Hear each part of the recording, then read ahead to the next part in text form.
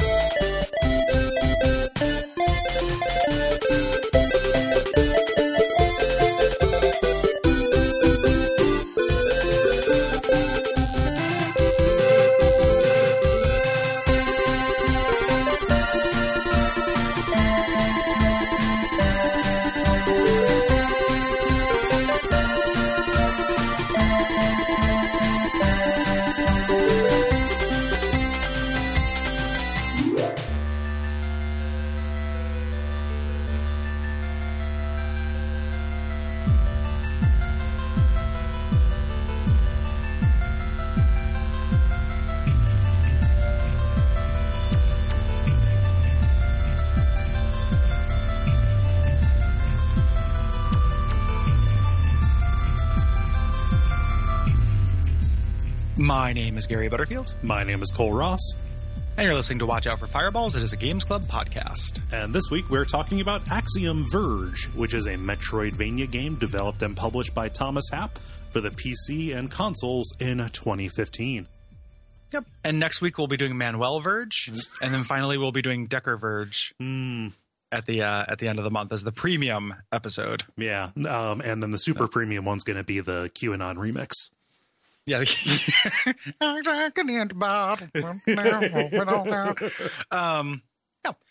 So this is an executive produced episode. This one produced by Nicholas Wilde. Thank you. Thank you. Appreciate you.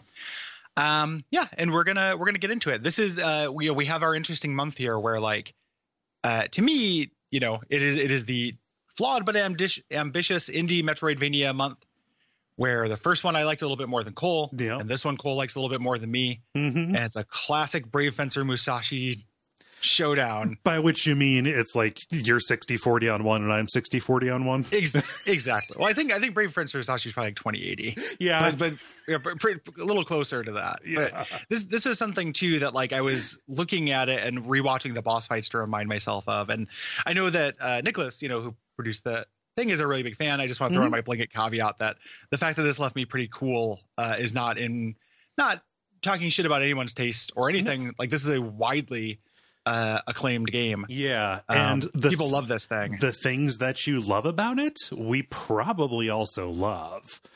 Yeah. There are undeniably cool things about this. Yeah. I think that the combat's not good. And I think that I got annoyed at the story, and there's just a couple of things I got annoyed about. Yeah. That ended up just having a pretty big impact, while not sinking it. I had fun with this. Yeah. Very similar to Valda's story. I had fun, but lots of problems and very different problems, which was a really interesting. Putting these together, initially seemed like a mistake, but I actually think it's kind of a good move because they act in contrast to each other. Yes. This is not messy. Valda's story feels unfinished and amateurish and stuff. And this is a weird triumph of production that still again, manages to leave me pretty, I think it's pretty hard, soulless, or lacks heart. Yeah. Or something. There is a feeling of this is crafted very well, but I don't know what it's about.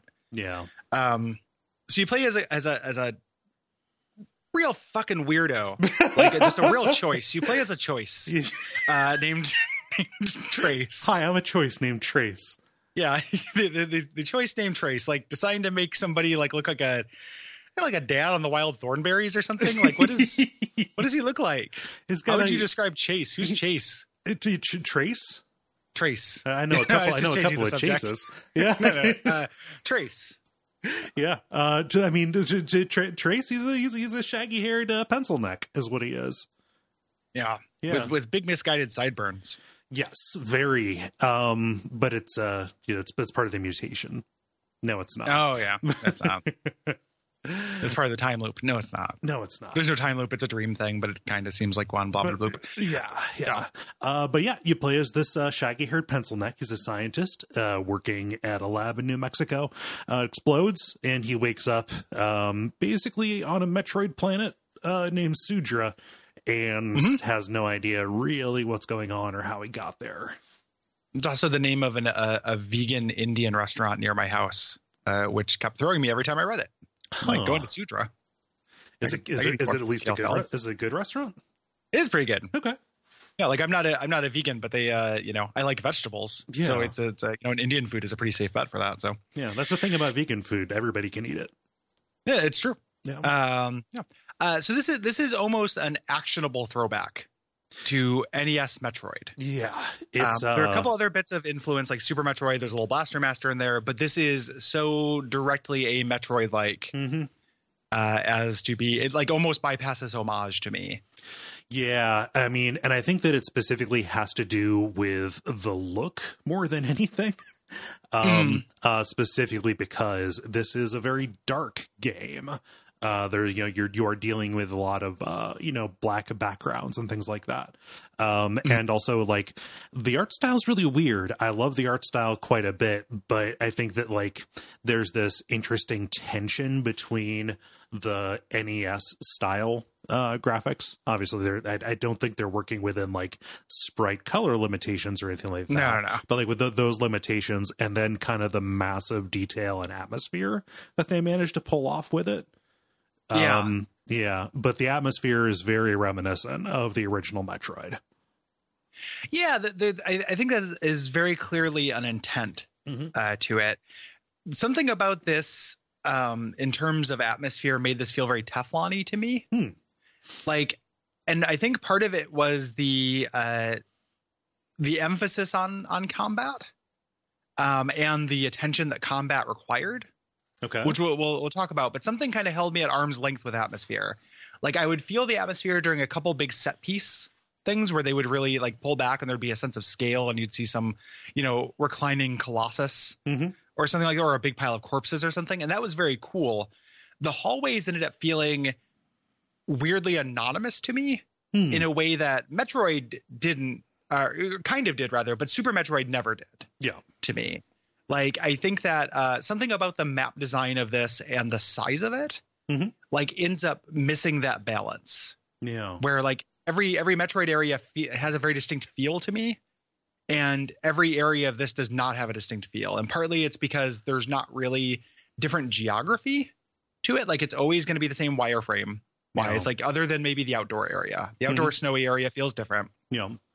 And the other thing being that it just ends up feeling kind of like, I don't know, like less naturalistic to me. Like I didn't get a strong sense of place to it. Yeah, less naturalistic, I think I think that is an apt way to describe it.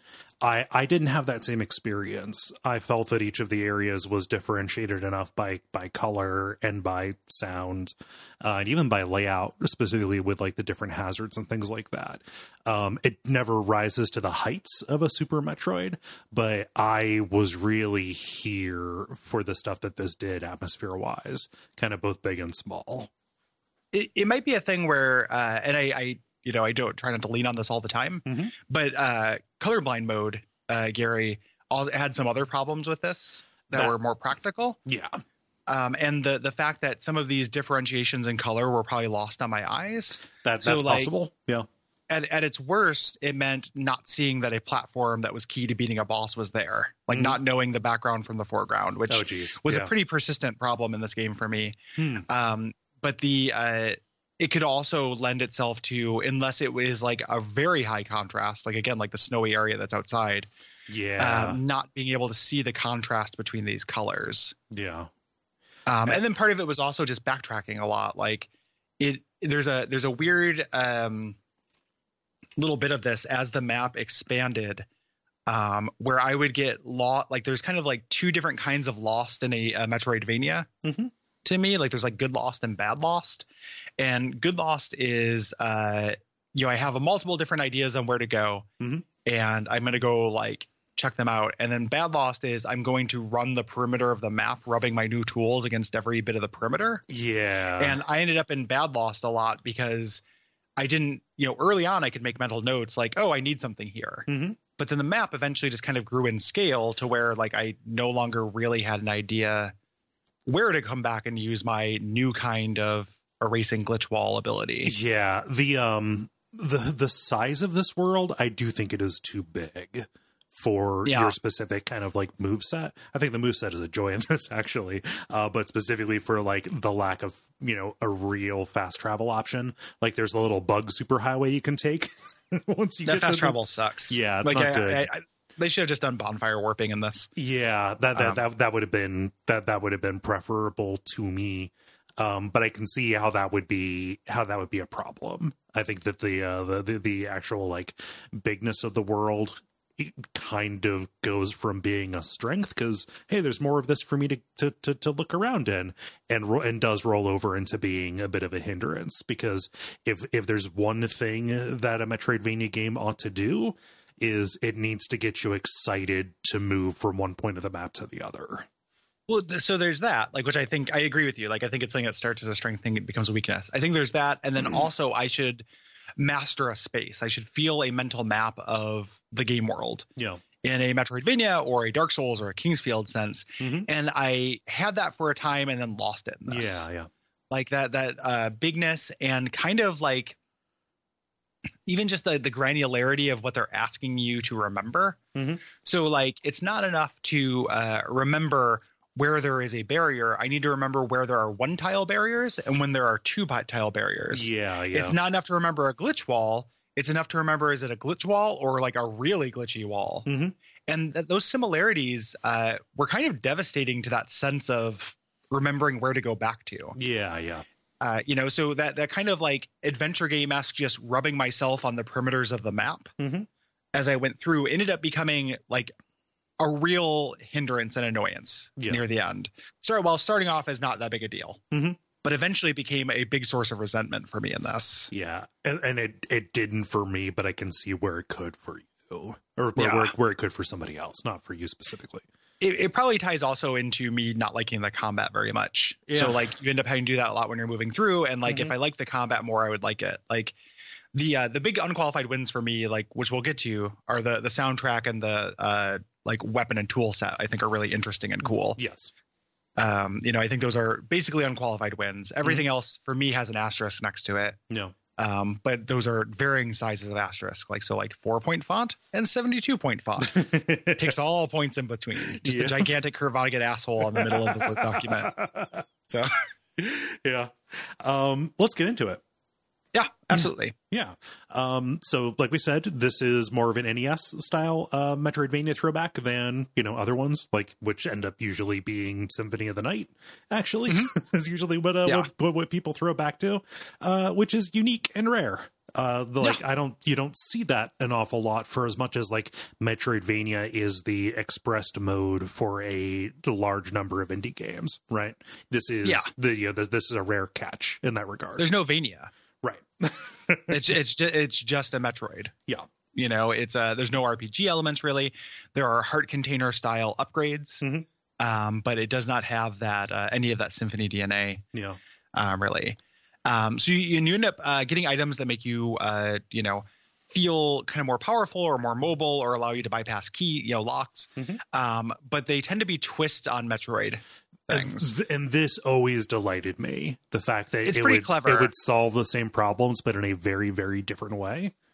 Yes. Yeah. This is pretty clever. Like the way that these power-ups work, I think is neat. Sometimes in my hands, I would not like it as much. Like I found myself wanting a double jump instead of a drone launch teleport. Yeah. Just because I would be easier. Like I'd be able to control it better. It's more direct. Yeah. But them saying like, hey, we're not going to give you a morph ball, we're going to give you a drone, like is a really cool conceit. I like that quite a bit. And I had no idea how much the capabilities of the drones would expand. Yeah. It's a neat idea. Yeah. It's also baby and it needs to be protected at all costs. Oh yeah, no, it is too delicate for this world is the thing. Yeah. I need it to. I'm glad that it respawns. Like, what if it just died? You know, what if you had to go catch a new one? It just cut to funeral. I can imagine them think, because there's that one little like spout that's just constantly making baby. Yeah. I was thinking, like, if you had to go catch a new one and they made you go back there when your drone died, it would be one of those. It's like how fall damage would ruin Portal. Yeah. It would be like one choice that would make the game unplayable. Oh, of course. Yeah. Because those combat gauntlets with drone never cease to frustrate me. Yeah. I do not like fighting with the drone. Yeah, it's not great. No. Yeah. So we mentioned the drone, and we'll talk about it, kind of more when we get to there, but that is kind of the way that Axiom Verge gets you through tight areas. So instead of turning into a morph ball and, bouncing around through those, 1 block high areas yourself, you send this drone out and it can pick up items and things like that and eventually get the capability to teleport to it, which is really cool. Yeah. The other big one is the ability to glitch through walls by doing like a double tap against a 1 pixel or later, not 1 pixel, a 1 block or later 2 block wide barrier. And you just you start flickering and then boom, you get through. Yeah. And it's the way this kind of plays off. So like this is, I wish I could have remapped this because eventually you have to start doing it while you're jumping. Yeah. And the double tap while you're jumping is not great. Really awkward. Yeah. And it ends up kind of ruining its efficacy as kind of a dodge roll. Yeah. Like, which it could act as. Like I have a tight, quite a bit on the combat of this. I want to talk about how that articulates later. Yeah. But making that easier, if this was a dodge roll, like you map this to a button, I think that would have done a lot to improve the combat and the freedom and feeling of movement. Agreed.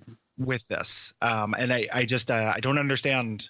Like, I don't understand why double tapping and holding the second tap up against the wall was the solution for this. Like, it feels very undeniably awkward to me. Mm-hmm. And I never found a controller that made it easy. So I played this with an Xbox One controller on the PC, and like the analog stick was just a little bit too loose and sloppy to get it to register a double tap as being a double tap in the same direction. And even the D-pad on the Xbox One controller, which is actually really, really good, nice and clicky and satisfying. It didn't actually it still felt unreliable. It's a little imprecise in general. Like I did this on the Switch with the good Hori D-pad. Yeah. And it's just kind of not a very reliable move. So this is all well and good. Those are interesting things. The other kind of big thing is a drill. Yeah. Which is more of an issue in the early game than the late game. One thing I want to mention, I'm sure you have a note for this specifically. The sound design in this game is ridiculously on point. Oh, yeah. The way that the drill and the glitch beam and the teleport and all those things sound and feel is like triumph. Yeah. Triumph class. A great amount of thought and care is evident in the way those things are deployed. Yes. And I think that weirdly the way that the thing that got me to notice that and start listening for more was your low health beep.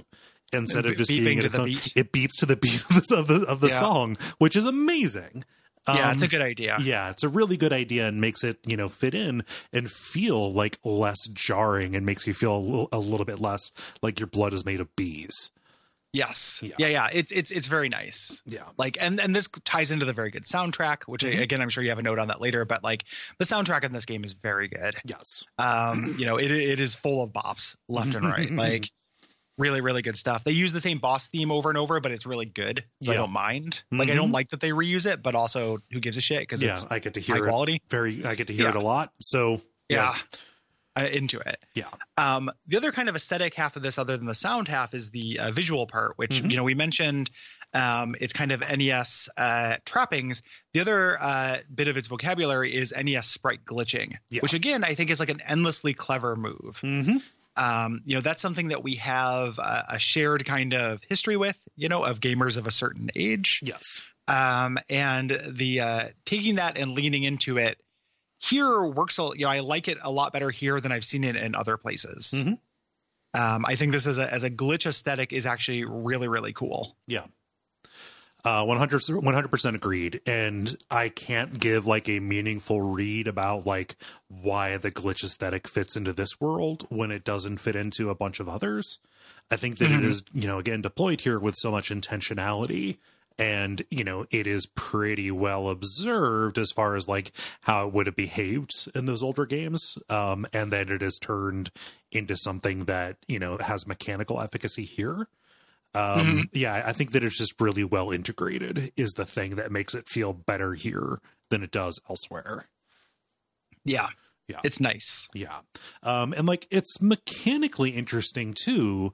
So you get a special gun partway through the game that like lets you glitch certain world geometry. Like there'll be these walls or clouds of glitched sprites, and you have to, use this to clear them out.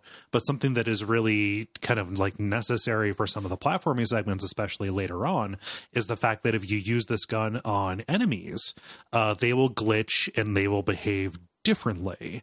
Like it won't neutralize them. Some of them it will, but like it will change the way that they move, or it will change like what happens when you touch them, or it will change their firing pattern. And, if it's not advantageous to you, you can just glitch them back.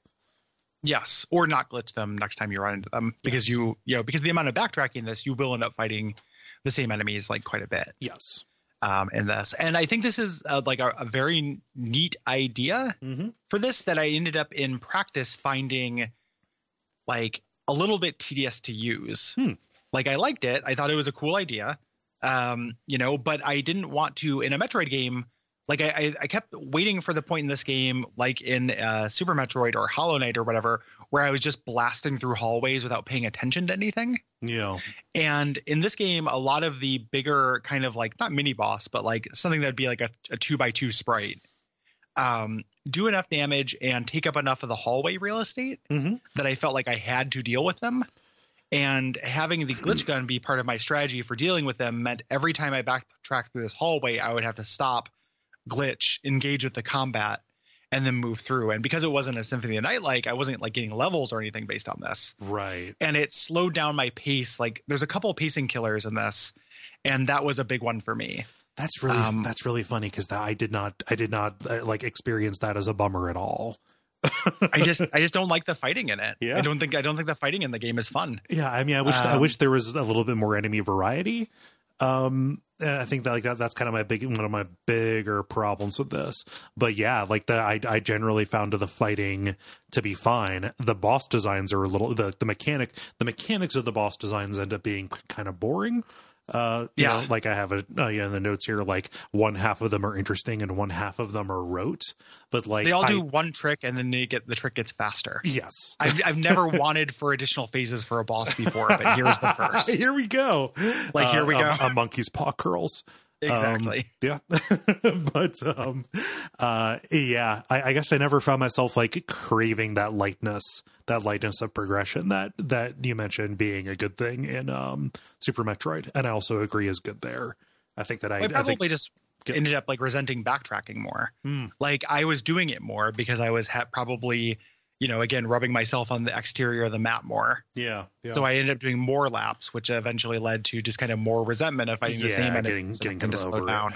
Yeah. And just like was just like, well, fuck, I guess it's another time for this like weird upside down squid thing. Here's the order of operations, or I just tank the damage, through them. But the health economy of this is very different than Super Metroid 2, which is like, we did that episode on that game, and I love that game. I think it's a masterpiece. One of the least elegant things about it is how it handles health, and how instead of giving you a defensive vocabulary, the game gives you just an absolutely enormous well of health. This game also, I feel like the defensive vocabulary in this is a little bit stronger because you can you have a greater variety of weapons, and you can kind of trick enemies into like hanging out on the geometry in unadvantageous ways. Yeah. In a way you can't do with Super Metroid. But it means that if I just want to tank, like not a good idea in Axiom Verge to just like run through enemies. No, you're very fragile. And that combination ended up being very frustrating to me, because stopping and fighting all of these things, like I just kind of felt kind of damned if I do, damned if I don't. You know, and just again slow down the pace, along with like my biggest bugbear with the enemies in this game, which is I think that they are all almost uniformly too tanky. Little enemies, like little things that are like the shape of flies and have the cadence of a bat in your video game, should only ever take one shot to kill. No matter what. Like whatever that gun is, one shot per bat. Like if I went down to the zoo and I got out my Glock, how many bullets do you think it should take to kill a bat?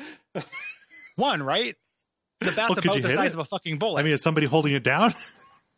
Yeah. Okay. In this case, I've decided to conspire with an incredibly cruel zookeeper. Right. Who was a big fan of the show. You know, wishes we liked Sekiro more, but otherwise likes the network. And I'm just gonna do this experiment where I shoot bats, execution like Gangland style. Yeah. You know, and just to prove a point, like I just grabbed Thomas Happ and I'm like, look, bam, look, bam, look, bam.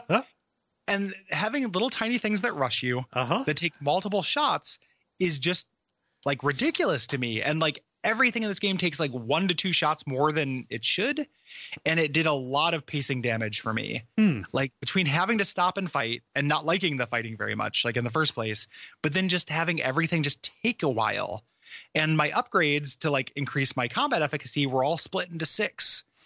And so I'd have to find 6 of them to get more powerful. Yeah, that's not good. Like, I don't like that added up to just so fucking slow. Yeah. Like I never think of Super Metroid as a fast game, but like the sprint that you get in that, like there are a lot of things in Super Metroid that make that game feel fast. And in a way that Axiom Verge never felt fast to me. Yeah.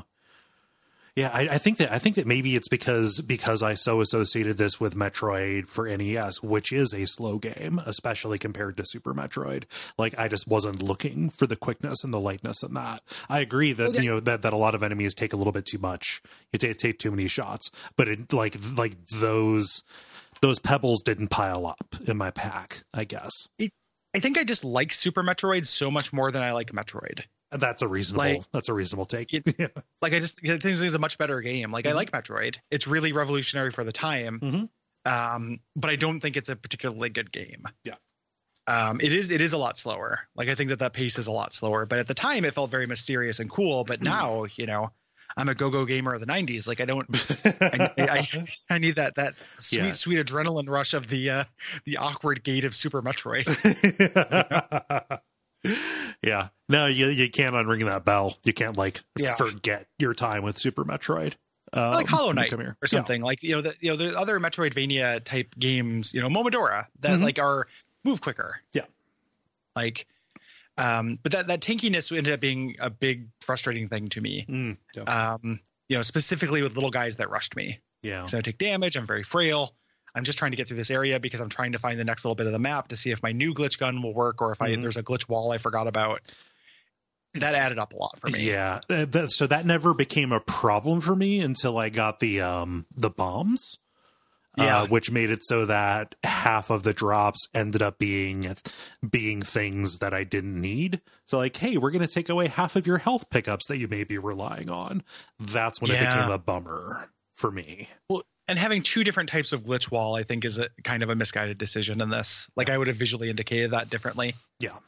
As opposed to just being like a glitch and a slightly more aggressive looking glitch. Lots of guns in the game. And they're like largely optional. Like I ended up ending the game with like 8 guns, but I looked on the wiki and there's, 16 or something. Yeah, I think I got most, if not all of them. It's pretty ridiculous. You get like the number of guns you get outstrips like the keyboard shortcut you would use to go to them. Yeah. So that is pretty funny. They're good, but oftentimes I found that I like had the kind of gun that I liked, and I would get something new and say, hey, this is great. And then I would go and use it and be like, oh no, like I really like the old one better. Let's go back to it. There were very few times where it ended up being like, oh yeah, like this is a key for this particular situation in the world, right? For this particular enemy. Yeah, there are a few. Couple bosses. Yeah. But in general, like there are lots of side grades and a lot of them deal with like the pattern of the bullet. Yes. So this like everything does shit for damage except for the short range lightning thing. So it's just what pattern of bullet do you like and how fast do you want to tap the button. You know, so like I ended up relying for a large portion of the game on that lightning shotgun thing. Yeah. Because everything was taking too long to kill, and it goes through walls, and going through walls is a big thing. So, you know, in terms of the combat, like the main way to succeed in the combat in Axiom Verge, as far as I can tell, and maybe there's a more like MLG pro gamer way to do this that I didn't figure out, but would be to get an enemy on the other side of a wall and then kill them with a lightning shotgun where they couldn't hurt me. Like I didn't really have a good dodge. I wasn't dodging bullets very often. I would get them stuck on a corner, or I would go from below a platform and they'd be above the platform, and I would hit them with a lightning gun until they died. Yeah. Was most of my combat. Like I was very rarely in danger from things other than things that you had no choice but to be in danger of. Yeah. So like there are these like escape mental patient looking, you know, enemies. Like that's how they're coded to me. Like I'm not trying to be ableist with that, but it seems what they're trying to evoke. Yeah, it's like the zombified Sudran, kind of like regular people. Yeah, that like run up to you straight away. And, run up to you and slash you. I did not have the DPS to kill them before they hit me. And oftentimes there weren't enough walls. So enemies are in two broad categories, like enemies that hit me, and I would just try to like kill them before they did too much damage, but they always did some damage. Or enemies that I could avoid taking damage against, but that was through making an enemy that flew or a stationary enemy have a wall between me and it, and then zapping it through the wall with lightning. Yeah. And very few points in between those two things. Like I was never really meaningfully engaging with the combat in like a kinetic sense. I like slowly taking apart a combat situation in a Dark Souls or Kingfield way. Like I don't mind being safe and conservative. Yeah. In this, I think it mixes really poorly with backtracking. Where I just didn't want to do it over and over, you know, and even over and over, like 3 times, like even, you know, I did it more than that, but even if I was just doing it 3 times, it's like, well, I've seen this hallway. I know which platforms are in this hallway. I know where I need to position enemies to not take too much damage. Just make me do that once though. Yeah. Like don't make me do that over and over and over. And then it ended up bumming me out. Like the combat in this game, I did not like. Yeah. Well, there was like some of the boss fights, even though I do think I agree that they're like too simple. Yeah. But some of the boss fights I enjoyed fighting. I never really enjoyed fighting rank and file enemies in this though. Yeah. I mean, I enjoyed, you know, doing basically what you described, using their movement against them, even if it wasn't just to like, you know, lock them into a place where I could shoot them through a wall, you know, and they couldn't hit me. Yeah, it ended up feeling pretty kinetic for me actually. And the only thing that really, you know, thwarted that was enemies whose AI was so basic that they pretty much just homed in and tried to do damage to me by touching me. The rushing enemies, yeah. And there's a lot. There's a good number of those. Yes, there are many of them. Oftentimes they fly, and that is a real problem. Yeah. But other than that, like I ended up, enjoying it more. One of the ways in which I think that, like in talking about it and researching it today, that I think that a way somebody can have an easier time with this than I did. Not that I didn't like find the game like super challenging or anything either. I mean, easier time in terms of like have more fun. Yeah. Is that one of the ways that you glitch enemies? Some enemies, when you glitch them, they are more consistently or always drop health pickups. Yeah. And because because I wanted to explore and get to the next set piece or boss or make progress or really honestly get the next upgrade because they were fun to use. Yeah. You know, I was not always slowly experimenting on every enemy to see what would glitch them. Yeah, and I was always doing that. I think if you're doing that, like a lot of times you're getting more health pickups, which means you can be a little bit more carefree. With your combat, you don't have to quite be so protective of your limited health pool. Yeah, and I just like for me, it was like, okay, I memorized which enemies were basically health pickup pinatas when you glitch them, and I would always prioritize that. Yeah. So I could see that making a big difference. But I had a forward momentum in this that I felt like wasn't answered. Yeah. You know? I can see that. Which happens. Yeah. The bosses that we mentioned, like, you know, about half good, half not good. They look neat. Oh yeah. While still, you know, like they're cool, big, impressive sprites. And a lot of times they have like one trick. It's kind of amazing. Like the first 3 or 4 of them, you just do the same thing and then you have to do it slightly faster. And it's basically the same. Yeah. Like, you know, figuring out the trick can be kind of satisfying. Like there's a Scorpion that can only be hit from below, right before the Scorpulon, you get a gun that shoots little perpendicular side bullets. And I was like, oh, I have to duck and shoot. And that's literally it. Like you duck and shoot and you avoid a bullet spread. Mm-hmm. And that's the fight. And you do it long enough until the thing dies. Yeah. It's really weird. Like I think the boss fights in this game are pretty strange. It's funny. Like in that respect. It feels like you could have like halved the number of enemies or halved the number of bosses and just like combined the gimmicks in a certain way. Yeah. Yeah. It's just the like the density of ideas mechanically, you know, for mm-hmm. for like what the bosses do and what they require of you as a player is spread very thin. And it's not, you know, again, one of the things when in talking about Axiom Verge is that you can always be like, oh, it was like that in Metroid. And like, it's true. Like the Metroid bosses are shitty DPS races generally, mm-hmm.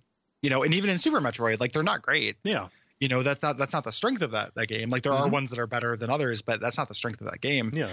But it's still a choice to make it to make them be like that. Like it's not like you are rolling back to a time, you know, when people thought that those were good or we didn't know there was anything better. Exactly. Yeah. Like this is a modern game. This is, you know, this came out in the 2010s. Yeah. Like there is no reason for this to really still have these kind of rote bosses, I think. Mm-hmm. Yeah. We mentioned the pickup economy. Mm-hmm. This I've got some problems with. You know, sometimes you end up getting like an upgrade to your lab coat and it gives you a whole new movement ability. Oftentimes you are picking up what basically amounts to heart containers. Yes. Where you need 6 of them to improve one of your stats. Sometimes you pick up one that is a full upgrade, oftentimes for like range for your weapons and things like that, or projectile size. But a lot of it is, you know, basically you're collecting crumbs to try and form into a meal. Yeah. Yeah. Yep. And it realized, made me realize a little bit that I don't like heart containers. Like I played this, you know, at the same time I played with, been playing Ocarina. I don't really like that as a reward. Mm-hmm. I don't want 1/4 of something. Yeah. You know, the same way I don't want 0.3% frost damage in a Dragon Age sword. Like, mm-hmm. I'm just not that interested in piecing together something that would be cool. Yeah. It's weird because like there's the fanfare of getting one of these, you know, whether a heart container or one of the upgrades in Axiom Verge, and it plays a little song and you get like the little visual flair of having picked something up, and then it's like you have marginally stepped your way towards something else. Like there's a real mismatch between the theme and the result. Yeah. Just that you know, the fanfare. Yeah. Yeah. Oh, wow. Yeah. And it ends up being okay. Like it ends up being, you know, I think that if the regular upgrades in this game were not cool, this would be a Vorpal flaw. Yeah. Like, you know, I'm doing it for the chance of getting something very cool. Mm-hmm. And the things that you get are very cool. Yes. When you get them, it's just the fact that like it is, you know, in the it's not quite like a Gatling gun Russian roulette. You know, but it does have a Russian roulette feeling. Yeah. Like roughly a 1 in 6 chance of getting something good. Mm-hmm. You know, like shooting myself in the head, I guess is good in this metaphor. I feel like the Gatling gun Russian roulette is actually a really good metaphor, but when you start making a good thing, it kind of fucks it up. Right. It just depends which is winning and which is losing. And exactly. For whom. Yeah, exactly. You know, whomst will get him out. Yeah. Oh, geez. Yeah. And also sometimes you get a note or a translation key or things like that. And this gets to something that like half works for me and half doesn't, which mm-hmm. is this game's kind of really heavy emphasis on plot and world building. And whether or not this works for you is going to be a matter of taste. I found that the broad strokes of this were really cool. I was not necessarily very invested in like the interpersonal Sutra relationships. Culture. Yeah. And Sutra culture and things like that. Like basically the more nouns it started throwing at me beyond like the basic idea of like what a variant is and what the main villain's role is in this and like, you know, who these Rusalka are, like all of that, basically the stuff that you encounter as, you know, part of the story and as dialogue, you know, information that is given to you by characters, that works for me in a real big bad way.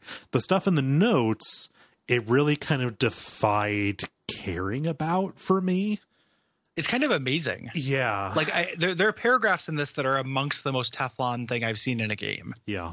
Like some of those like 4-page lore notes you get that are translated. And I on the one hand, I want to appreciate that backstory is extant. Yes.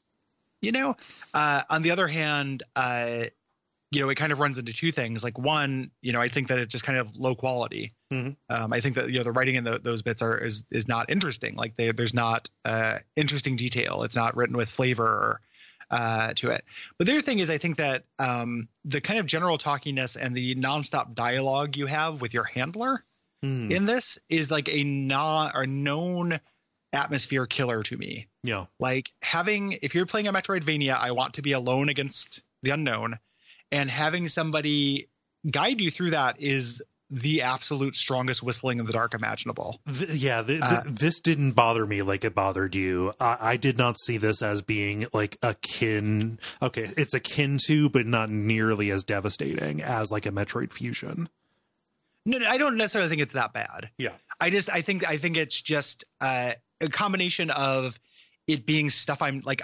I also like. I didn't like that in Metroid Fusion, but I think that the X creature in Metroid Fusion is more interesting than what I was learning about here. Yes, like the actual quality of the writing was a little bit better. In term, like this is more like I did not like getting the telepathic transmissions. I really didn't like the dialogue before boss battles in this, and it just having the words all the time. Like I really like silent protagonist Samus. Like I really like Hollow Knight, where words are very rare. Like you opt into it during a couple of hub zones with NPCs or you stumble upon somebody. Yeah. And it kind of made me feel less lonely in a way where I felt like loneliness would help with this, but I very rarely felt lonely in this game. Yeah. I still felt lonely primarily because you never interact with another human.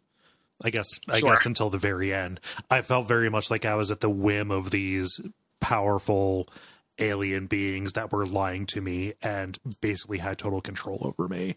I really dug that hostility of it.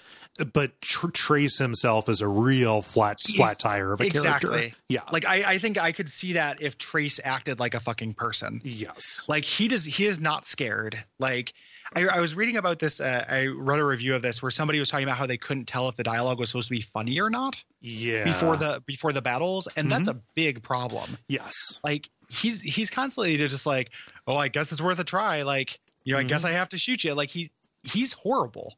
I fucking hate Trace. Yeah. He's not Alan Wake, but in the Watch Out for Fireballs like LVP main character personality things, this guy sucks the moon from the sky, and it just him, just being like weirdly nonchalant, like a little bit scared, but not like if the game wanted me to feel at the mercy of these big things and be absolutely fucking terrified, I wish my character was absolutely fucking terrified. Yeah, I basically disregarded Trace. Yeah, it's very hard for me to ignore things in games. Yeah, in general is a big difference between my gamer typographic and like other people. But I can't. It's hard for me to ignore the text. Like, Trace is acting a certain way. Like, I will notice it, and I wish he was scared and they leaned into the horror of this very much. It's funny. Like, Trace to me reminds me of the main character from Soma. Oh, sure. Like, oh my god, you dipshit! This has been explained 7 times. Yeah. Nothing. Like, no way that you're reacting to this actually matches what's going on. The guy in Soma eventually gets scared. Trace never does. And then he just gets put to sleep forever. Well, yeah. Which good. They're doing a sequel of this and they're not bringing back any of the characters. Yeah. Thank fucking Christ. Yeah. Like, put Trace in a shallow grave. 2020. Hopper's Field for Trace. Yeah. Oh, man. But yeah, you do end up picking up these notes. I went to the wiki and I read a bunch of them. Oftentimes, like you're not going to get the notes. You're going to get like a translation key. This kind of plays into another mechanic. You find like a passcode device where you can just put in a code that says like reveal the name of the language, and it like translate these glyphs. And a lot of these work into like pretty oblique like treasure hunts, where you get you get something to decode to make a password that will like open up a passage that will change the level geometry in a certain area. Like figuring out one or two of these was really cool, but like I'm not here for Fez stuff. Like I'm in Fez for Fez stuff. Yeah. It just said like it was a little bit like a I don't know, ice cream and steak. They're both really good, but you wouldn't put them together.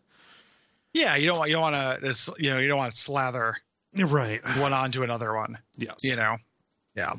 I would agree with that. As much as the passcode system is really weird in this, when you get that ability, it doesn't tell you where to put those in, right, or how to do it, which I found confusing. I eventually figured it out, and then it kind of ties a little bit. Changing that geometry ties into the hidden world mechanic, like the secret world mechanic in this, which is how you get, if you're 100%ing it, it's how you get the mega weapons, yes, or whatever. And it's a cool idea, and again plays into that strength of the aesthetics. Like you get scan lines added when you're in those worlds, like little challenge zones. But again, I wasn't playing this for completionism. Those are also like randomized to a certain degree. Yes. Which is a cool idea. One tip I want to tell people who are listening to this, who ultimately come away from it like they've never played it and they want to, if you think the talkiness, so I didn't find this out until after I played it, but if you think the talkiness would bother you as well, if you choose speedrun mode and then just choose not to speedrun it, it gets rid of all that stuff and makes it this weird hostile thing where nothing talks to you. Oh, cool. Yeah. That sounds amazing to me, and I really wish I had done it. I guess that's what the developer of this talked to Jeremy Parrish on an episode of Retronauts and talked about that. And it's just like recommended that for people who want like an old school Metroid hostile, alienating experience, which I was so absolutely over the top, desperately horny for and did not get. Yeah. So if you decide to go into this, don't be like me. Throw on speedrun mode. Yeah. I had no idea that was the case. Yep. Yeah. I didn't find out until too late. One dude. It's crazy.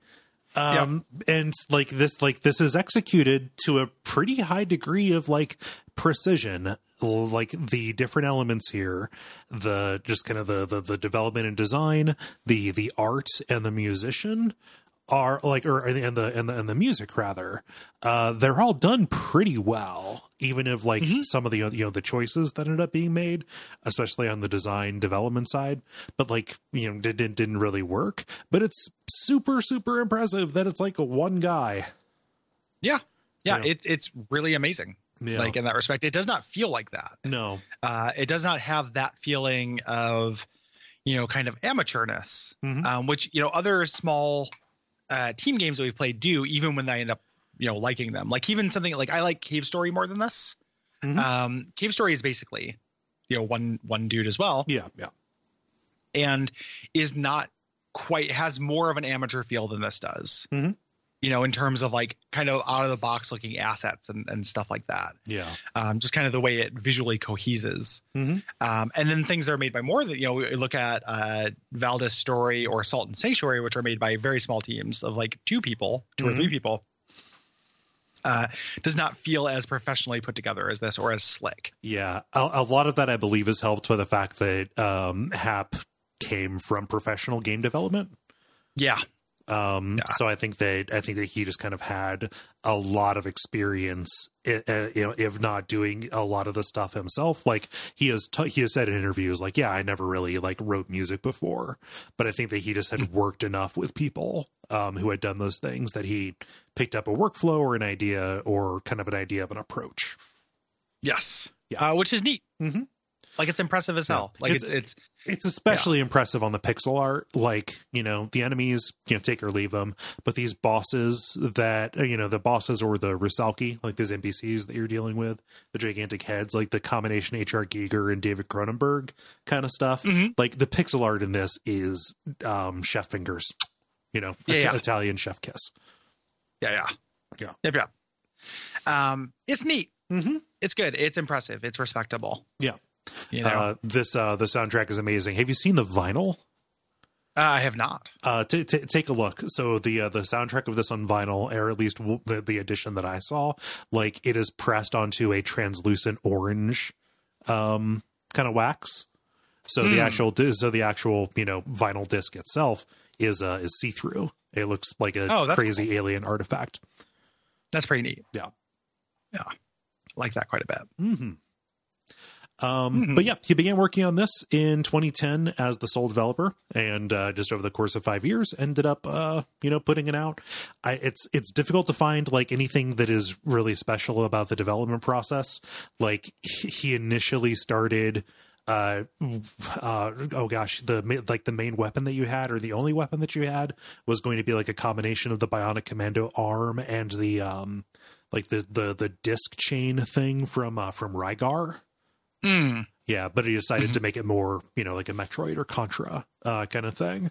But that's the only anecdote that I saw, other than like, it's, lonely and hard working on stuff by yourself, but you really don't have to deal with the coordination either. So it's actually kind of liberating.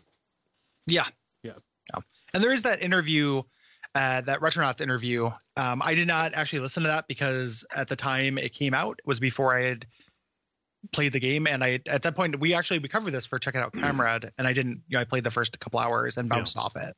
So I was just like, I don't really care about this game. I didn't never listen to that episode. So there is some insight out there if you are hungry for it. Yeah.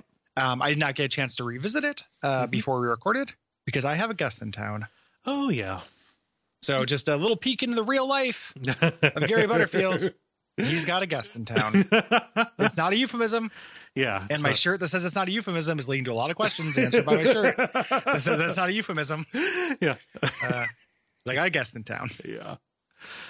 Something that I thought like that kind of like made me go, oh, okay, is the fact that Nick Sutner was the account manager at Sony, and also like Shane Bettenhausen worked alongside Thomas Happ to get this to happen. Like, it's like a one-up crew. Suspicious. Yeah, they're part of the cabal. Yeah. I like Nick Sutner and Shane Bettenhausen. It was good. Yeah, it was good to see them in the credits for this. Yeah, they see him all right. Yeah, I liked them on One Up Podcast. Yep.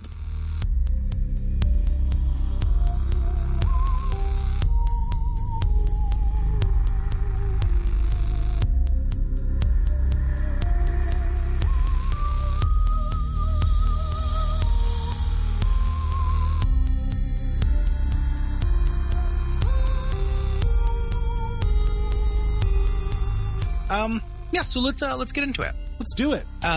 The opening of this, it starts with this little prologue cartoon.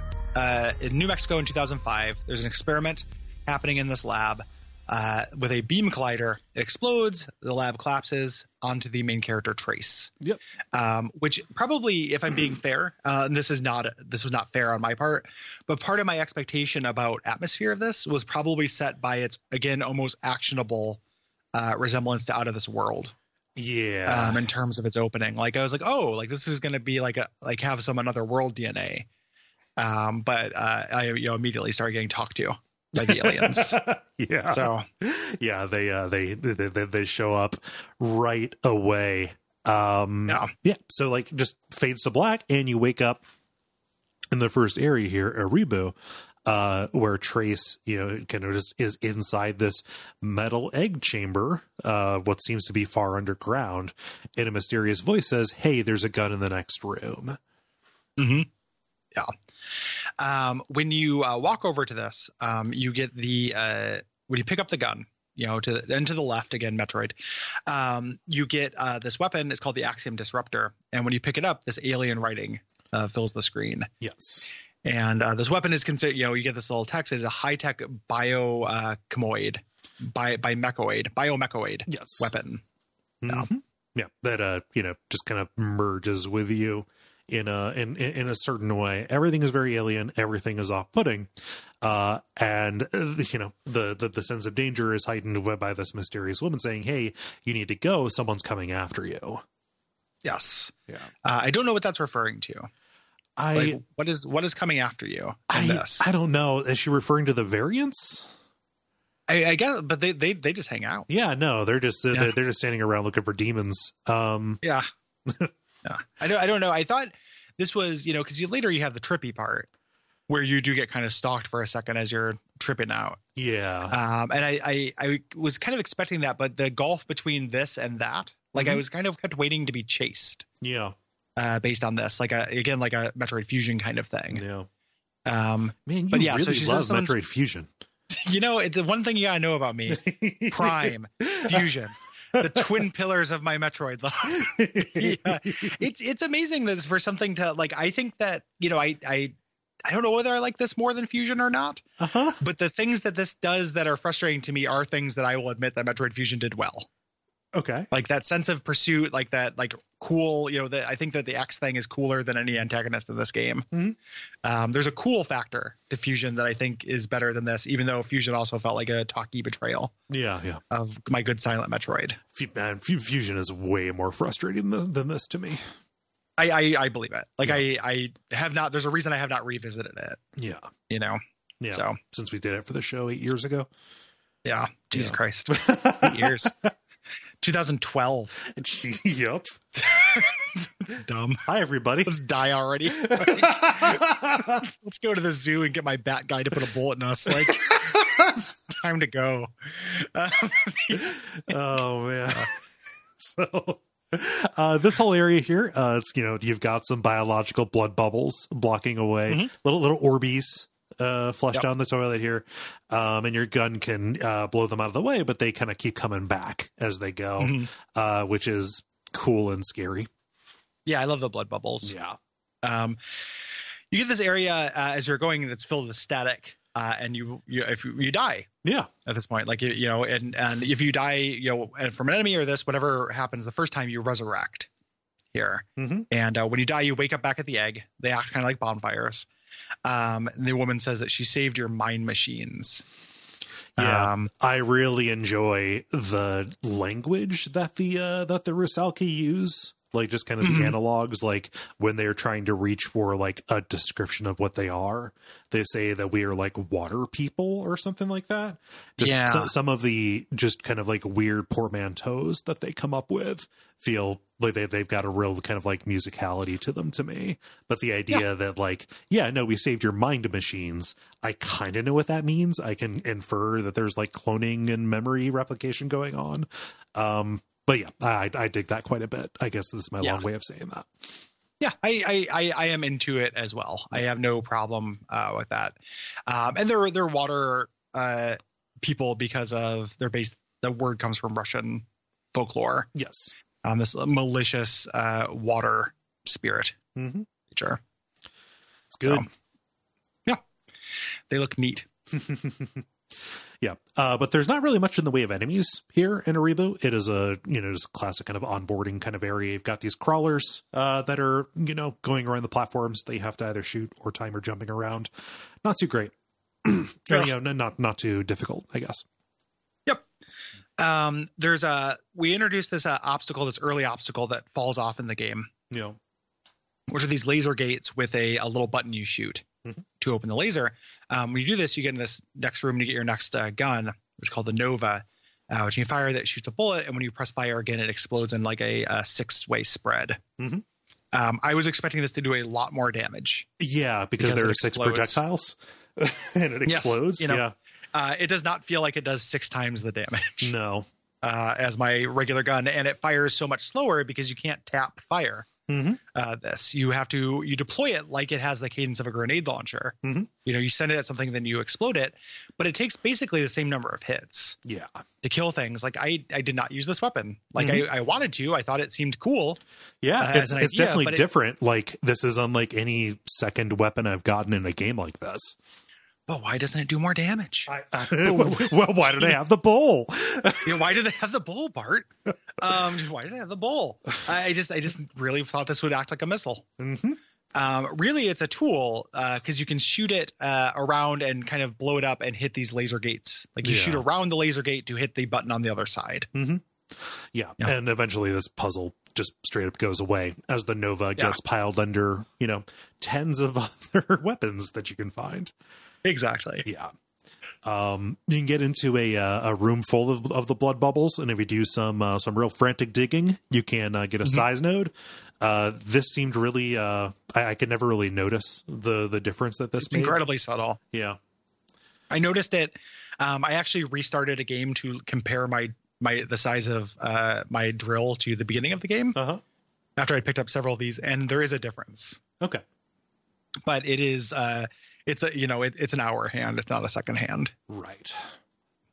Yeah. So, regardless, you do end up getting to a boss arena, and you find your first variant, Zeter. Yes. Every time you fight a boss, you get this little dialogue thing with Trace just being like, "What am I, chopped liver?" Like, not quite, but excuse me, princess. Excuse me. Just like, whoa, that just happened. Looks like Zeter's gonna spill the tea. Like, that's overstating it. It's mostly him just being like, "What is this? I'm just a human. I don't know what's going on." Yeah. Until eventually he kind of gets a little bit wry about it, which made me want to crack him over my knee. Stuff him into the world's smallest locker and set it on fire. But early on he does this. He's trying to talk to these things, and they have this weird caveman speak where there's like Athenos say kill demon over and over. And this is when I saw that review that was talking about whether they couldn't tell the dialogue was supposed to be funny. Like this is what I think it's referring to. It's very silly and it's very the same every time. And these little dialogue bits, they undercut like what is cool about these bosses, both like aesthetically and from a story perspective, like actually what they are. Yeah.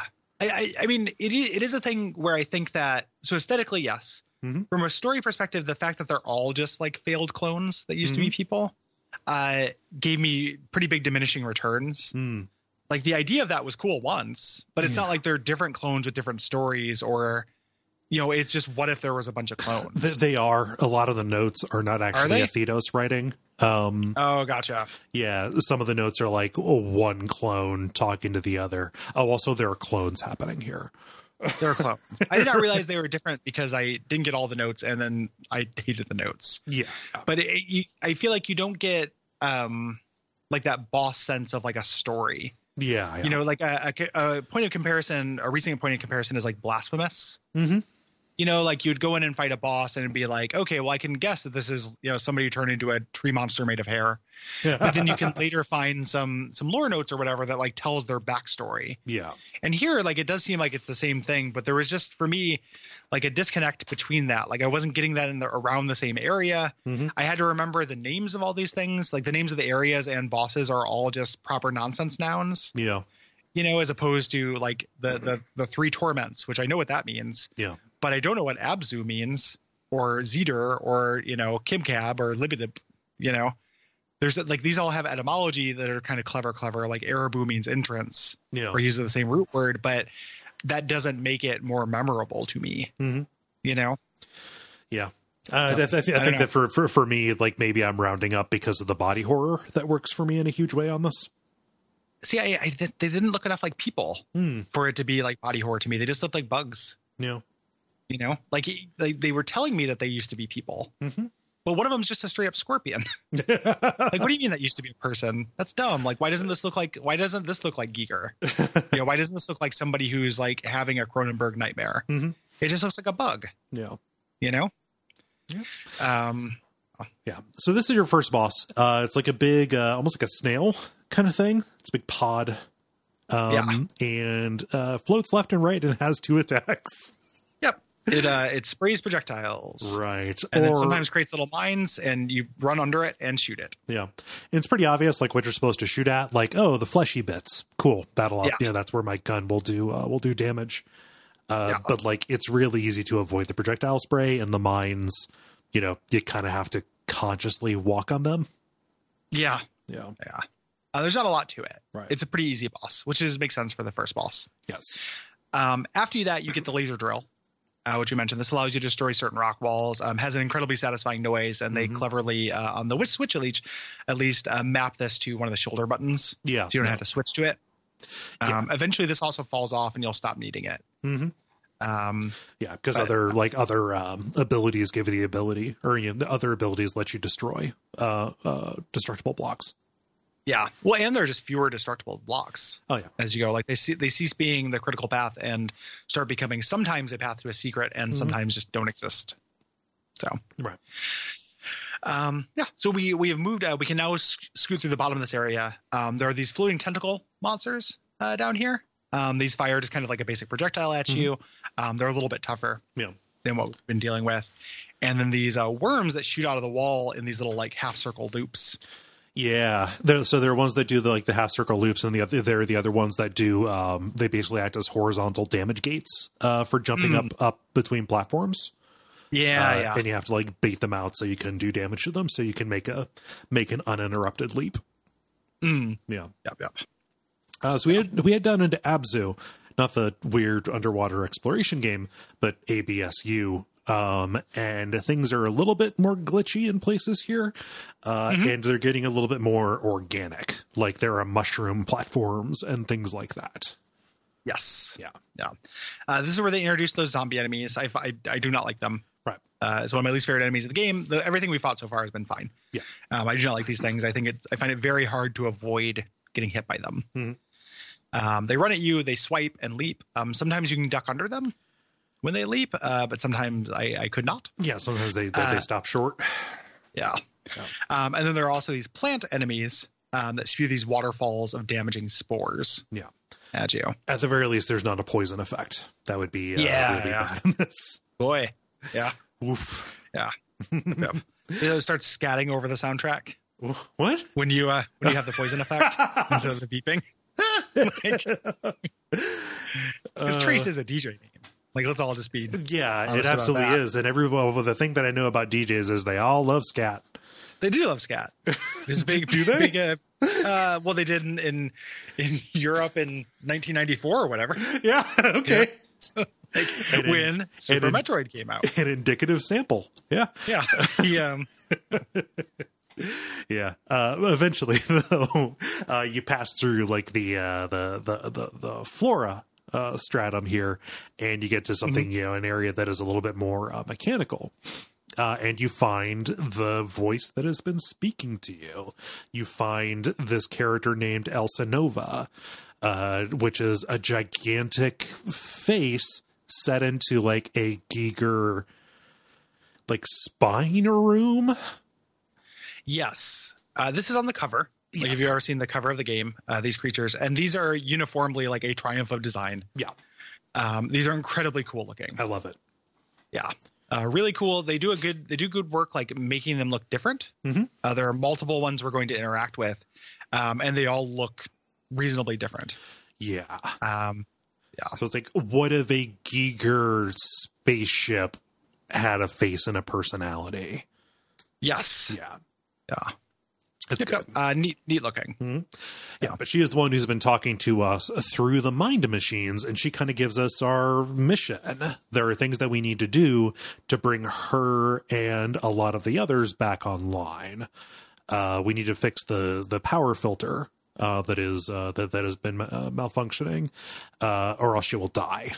And she has no real guidance about that, aside from saying that, the filter is not near. Yes. Yeah. Yep. And then she takes a nap. When you're down here, you find the Kilver weapon, which is your short burst of electricity shotgun. The VIP. VIP. Yeah. I ended up using this for most of the game, honestly, until eventually I got a lightning gun that homed in on whatever was closest automatically. But this was what I used for most of the game other than bosses, because it has, at least for quite a while, the highest DPS you'll get, and then going through walls. So it answered, it enabled my main way of fighting in this game, which was getting walls between me and enemies. And it answered partially my main complaint of the game was that enemies took too many hits to kill. Yes. So useful weapon. Yeah. This also gets rid of the need to do the Nova projectile, because you can just like straight up shoot through the laser barriers or other walls to hit deactivation nodes and things like that. Yep. You had a good run. You had a good 20-minute run. Yeah, it lasted about 20 minutes, and now you're out. Friendship ended with Nova.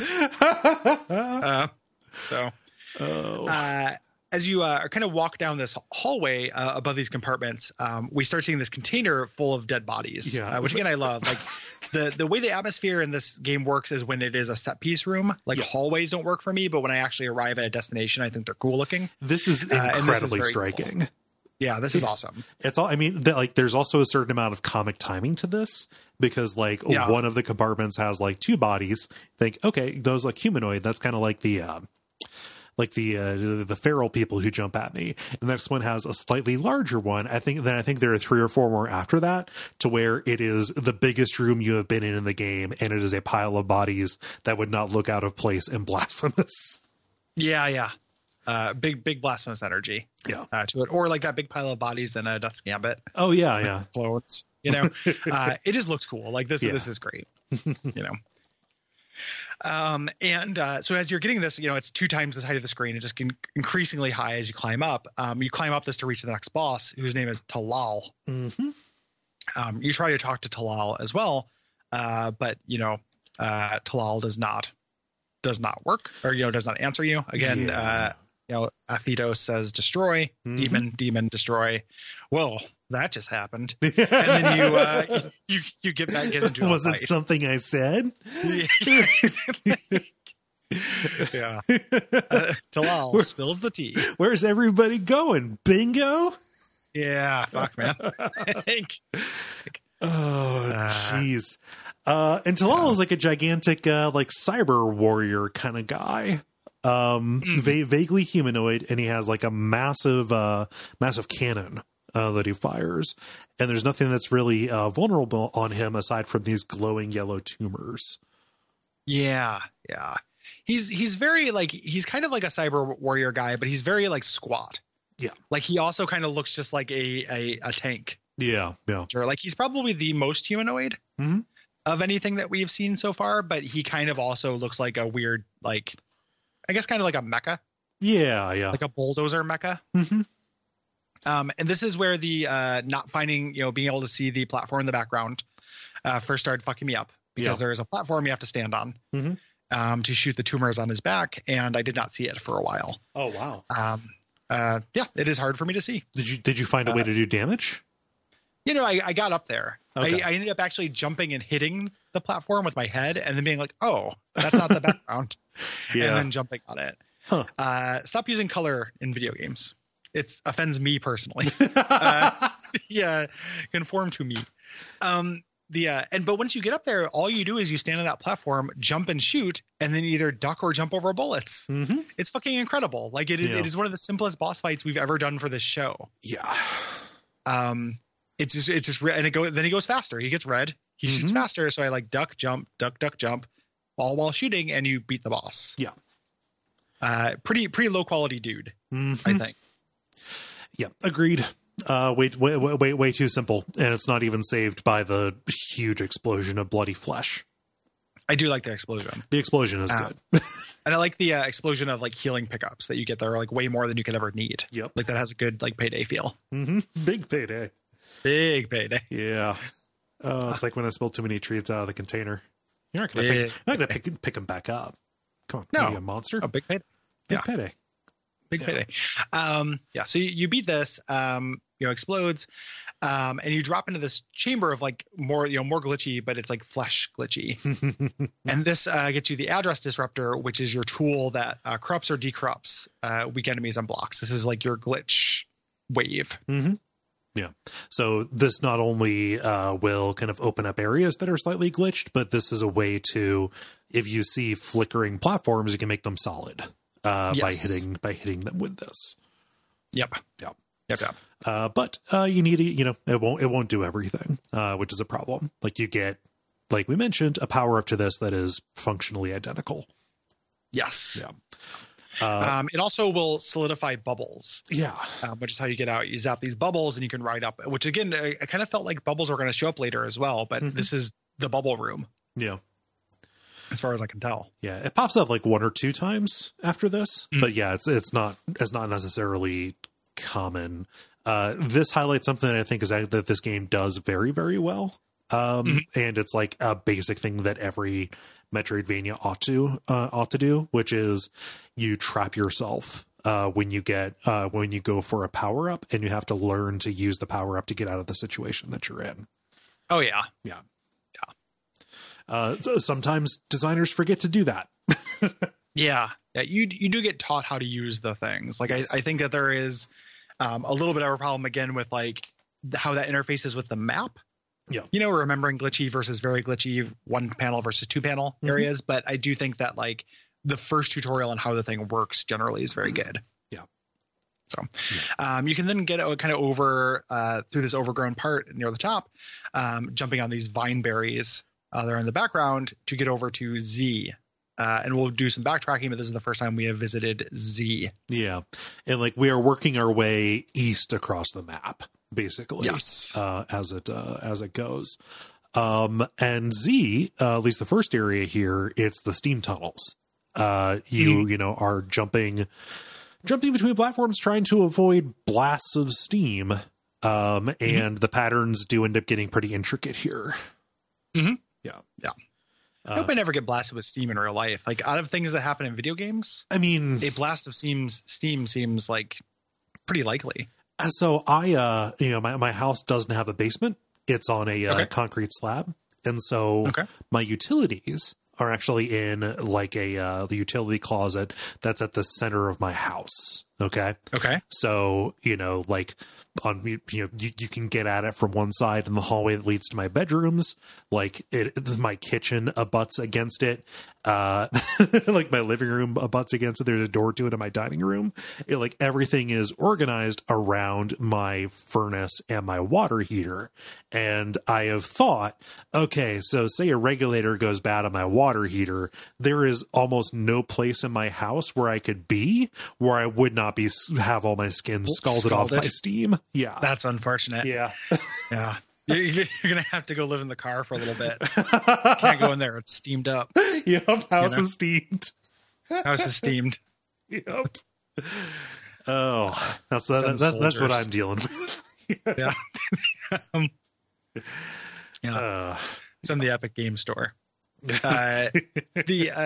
So you're making your way past the steam. There's also this long hallway with these monsters that snake. I think these are the things I was thinking about earlier. Yeah. Boy, these things suck. Yeah, they do a lot of damage. But I just don't understand. Like they do a lot of damage, but to me they were just like a time tax because I would just stand and wait for them to go back and forth, and just shoot them, and they would take lots of hits, and then I would move to the next one. No. Like I got hit by the first one, but then it was just a chore. Yeah. To fight them, but yeah, they do suck. Agreed for multiple axes of suck. Yeah. Oh, there's also this like a really subtle like hindrance to you. There are places where there's pink foliage on the ground that will slow you down and actually make it so you can't it will slightly reduce your max jump height. And it's very subtle to the point where I had no idea why I wasn't able to make the jumps that I very clearly was doing. And I think that I solved this by accident. Yeah. Again, like a lot of this stuff will disappear. There's not a lot of cross pollination between these zones. Right. It's this does not interface with like your drone launch very often, or things like later you would get to mitigate this problem. Yeah. That is an issue. There are a lot of disparate things here that are never combined, synthesized. Yeah, never synthesized. Yeah. You continue through this and you reach another one of these gigantic Rusalka creatures. Elsinova, the mind telepath you've been talking to, says this is Veruska, and she is in need of repair drones. Yes. So I am a slave for these creatures for some reason. I do not know why they're tasking me with things. Was it something I said? And we learn about them. They are Rusalki, which are water machines in their language. And this is based on a Russian folklore of these kind of water demon, succubus, temptress demon things. And now I need a bestiary of Russian folklore. They're cool. Yeah. They have a good flavor to them. Like they're neat. So just man, give like, I don't know. I want to collect books about folklore monsters now. Like after my yokai kick. Yeah. But yeah, we have learned what these are, and we're going to learn kind of like what their role was on this planet later on. But yes, we are there. We are their errand boy. And I think that at one point Trace calls that out, which you should never do. Errand DJ. Yeah. It is very annoying to draw a line under something that is a trope. Yeah. In a game. It doesn't fix it. Nope. So you head up kind of through this tunnel. There's full of these pulsating hearts in the background, which is a cool visual. And you get to this new area, Kerr. Yeah. You're good, like for the purposes of the notes here, like you can kind of split your time in between these. I am taking us into Kerr to get the high jump for this. Yeah. I'm just following the notes, even though I'm sure this is not how I actually played. Right. So, yeah, just for organization purposes. Yeah. And Kerr ends up being, it's like Rocky, almost. And it's very, kind of vertically oriented, as well. Like Rocky 2. The one who's always standing up, Rocky Calhoun. No. But the thing that's tricky about this place, the crawler enemies, the ones that just kind of circle platforms, they get lasers here. Yes. And the way these work, so they are circling a platform in a Metroid way. If they see you, they shoot a laser out, directly perpendicular from the platform, from where they're at. And you either have to kill them in advance or keep something between you and them, or avoid them, follow them around. And they get in kind of more complicated mix-ups as you work your way up. And these will break your jump, and that sucks because you will fall a lot if this happens. Yeah. Yep. A lot of vertical shafts here. Like Shaft 2.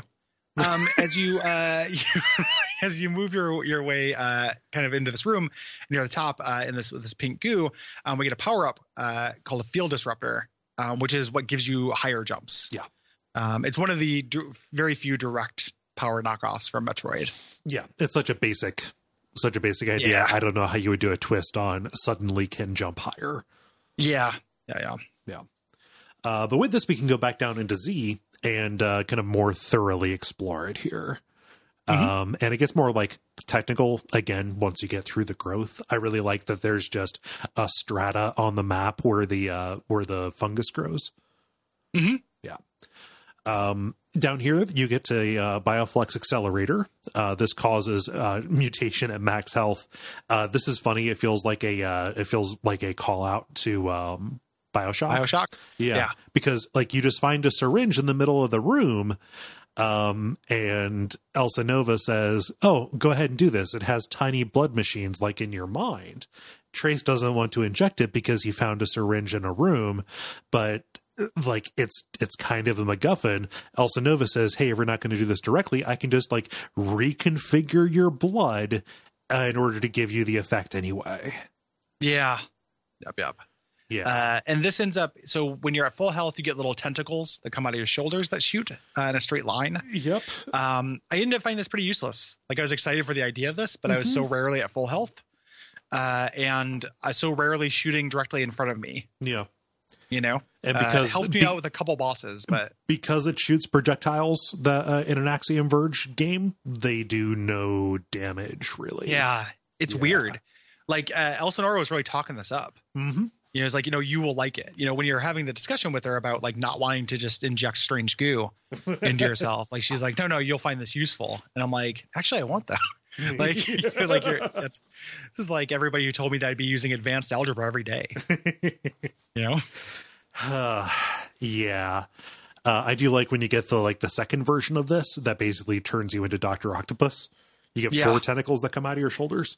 I like that. Yeah, but it's tentacles come out of my shoulders. It's not necessarily much more powerful. Useful. It's just like flavor. Yeah, kind of neat looking. If it didn't just only work when you had full health, I think it would be a lot stronger. Yeah, and more useful. And it just the game does not feel designed to keep me at full health. No, like there are too many minis that rush me and do even when I have quite a bit of health reserves and they do small amounts of damage, that's still enough to fuck up my my shoulder. It feels like something that would actually be a big leg up if you were trying to speed run this.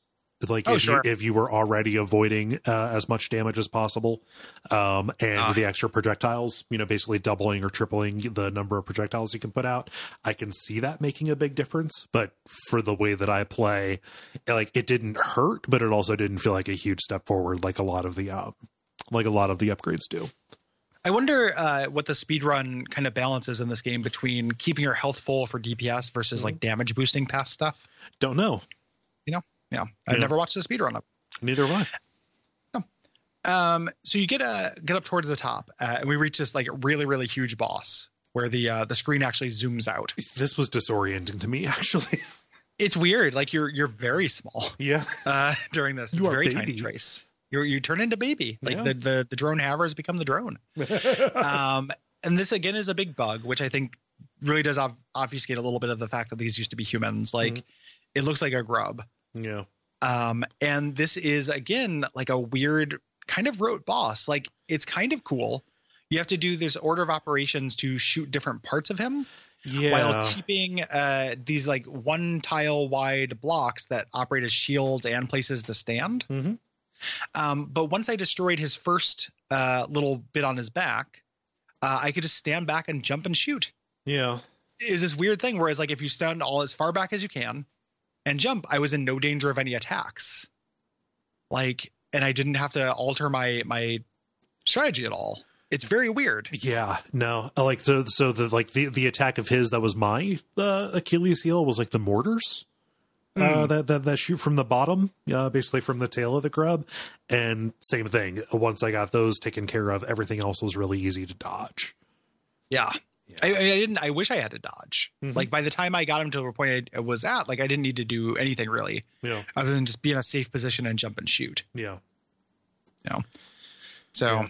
So, like, at least there's more to do here, and the platforms themselves, like, they are placed very deliberately, and, like, to understand, okay, this platform is meant for dodging this attack, and this platform is meant for, putting me in position to shoot this particular cannon.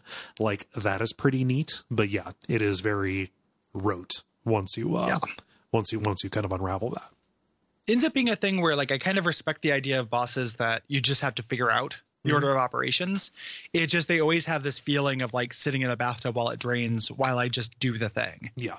Like it makes me want the I get it button. Yeah. Yep. Yeah.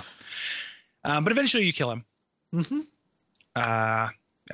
And you get to this room with these 2 holding tanks in the middle. Again, any of these set piece rooms I think look very cool. Yeah. And you open up the item in the middle, which is a power filter. And then we get a cutscene, a story cutscene. Yes. That explains a little bit more. Like, this is the first time we've really gotten any answers about what's going on. So, like, it takes time for the pathogens to be filtered out of her system. There's never been a description. Like, nobody has ever said, yeah, there are, like, germs and stuff around here. This is bad. But we get some of the cosmology here. That there are 2 sides to the universe. There is World Stream, which is basically the physical world that we know. And then Breach, which is kind of like the space between. It is this storm of static that we've kind of seen it encroaching in here. But this, is the storm of static that you cannot pass. We are on Sudra, which is this world that exists to like be a bulwark against the Breach. Yeah. And we learned a little bit about our antagonist here. This man named Thedos, which again, the game really likes to be real clever with the etymology here. Came through the Breach. He was this powerful manipulator known as a pattern mind. Yes. That's what they call them. We find out Trace is also a pattern mind. He infected the Sudra with this pathogen, leading to all these dead bodies that we've seen. Right. And those were the citizens of this place. The Rusalki did survive, but he has trapped them with a breach attractor surrounding the world with breach so nothing could escape, kind of creating a bad atmosphere. And Thedos' goal, at least as the Rusalki, as Elsa Nova describes right now, is to defeat the Rusalki and get to the rest of World Stream, presumably, for no good, because he committed biological genocide on this, entire planet, right? Yeah. And Ophelia, one of Elsa Nova's sisters, she's the one who found me in the breach after the explosion, and then brought me here to stop Thetos. This is not entirely true, but you are being kind of like led on by Elsa Nova right now. Yeah, they lie to you. Which is basically they're like succubus kind of creatures in mythology. So Trace doesn't buy this. He's suspicious, but there's a thing where, again, the drawing, like, what am I, an errand boy? But then just going and doing it. Him just being like, this seems not right. Well, nevertheless. And then just going and doing everything he's told to do. Yeah. Falls a little flat for me. Right. So we have to go enable the repair drones in order to fix Ophelia and the other Rusalka and get them back to power. Right. And the next room, we get a very meaningful upgrade, the modified lab coat, which allows us to teleport and glitch through narrow walls. Right. So 1 tile wide walls. Love this thing.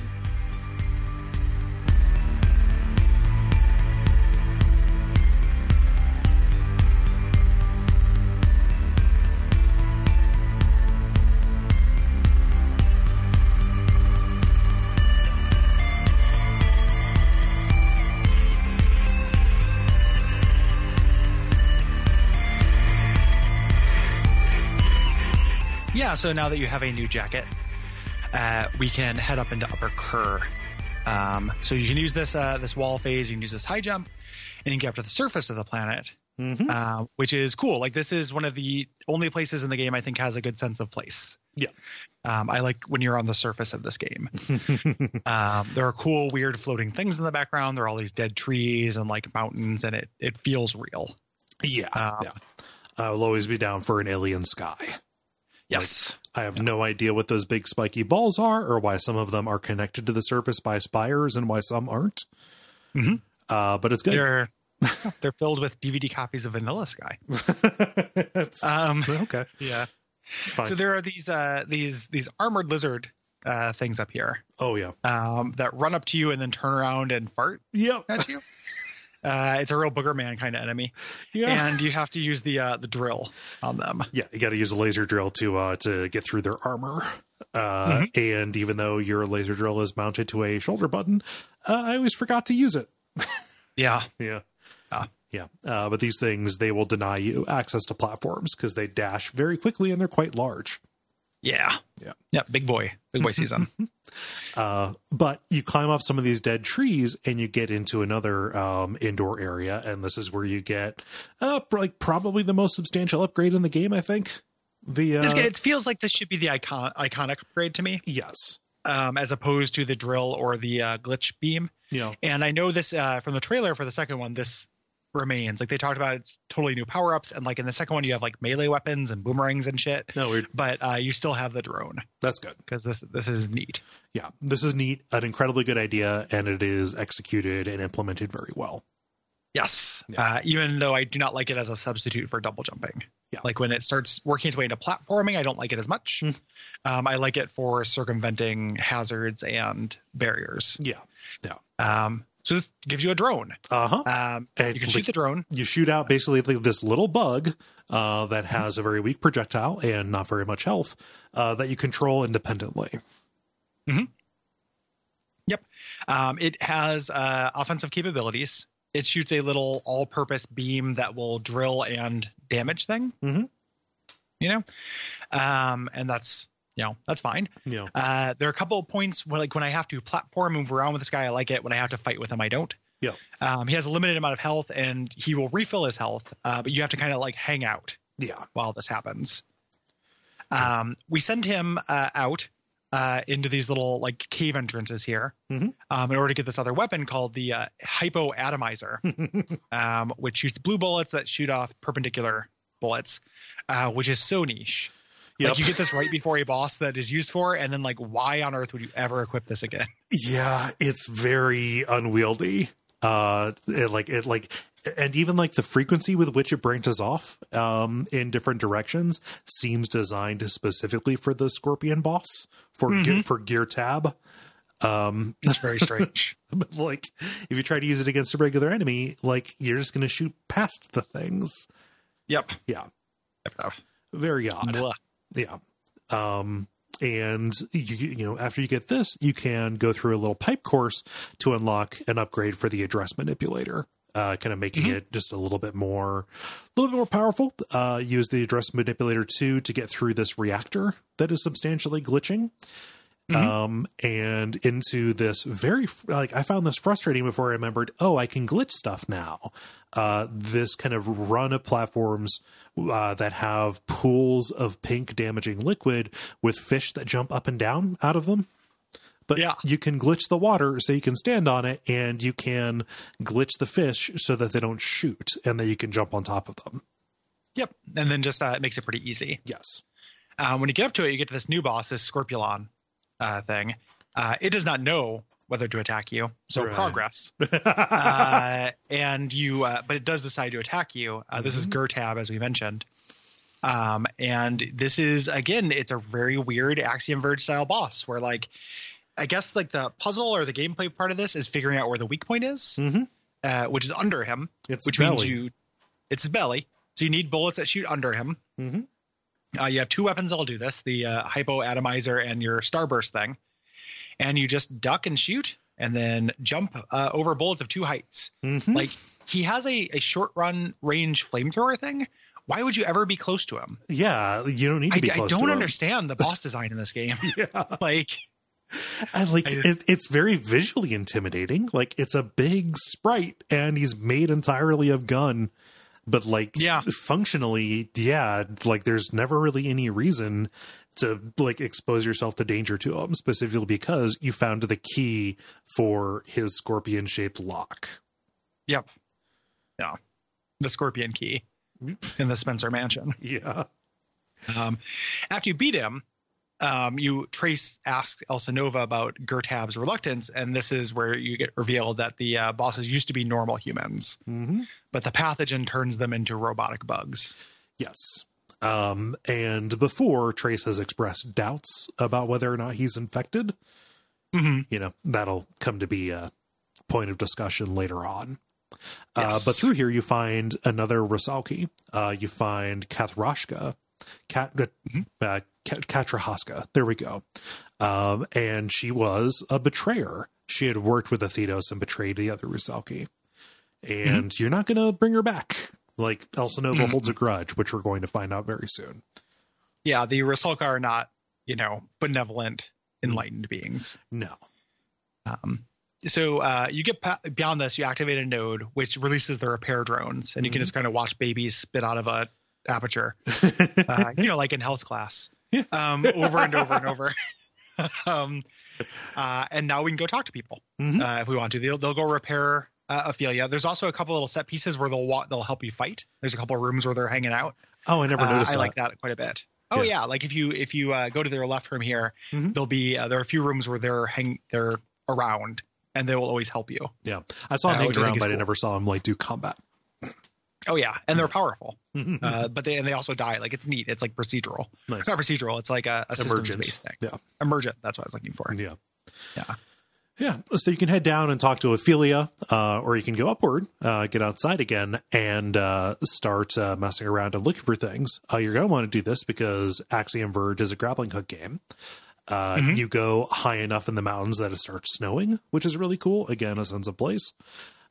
Later, we're going to start going so high that we see the breach up and around, which is cool.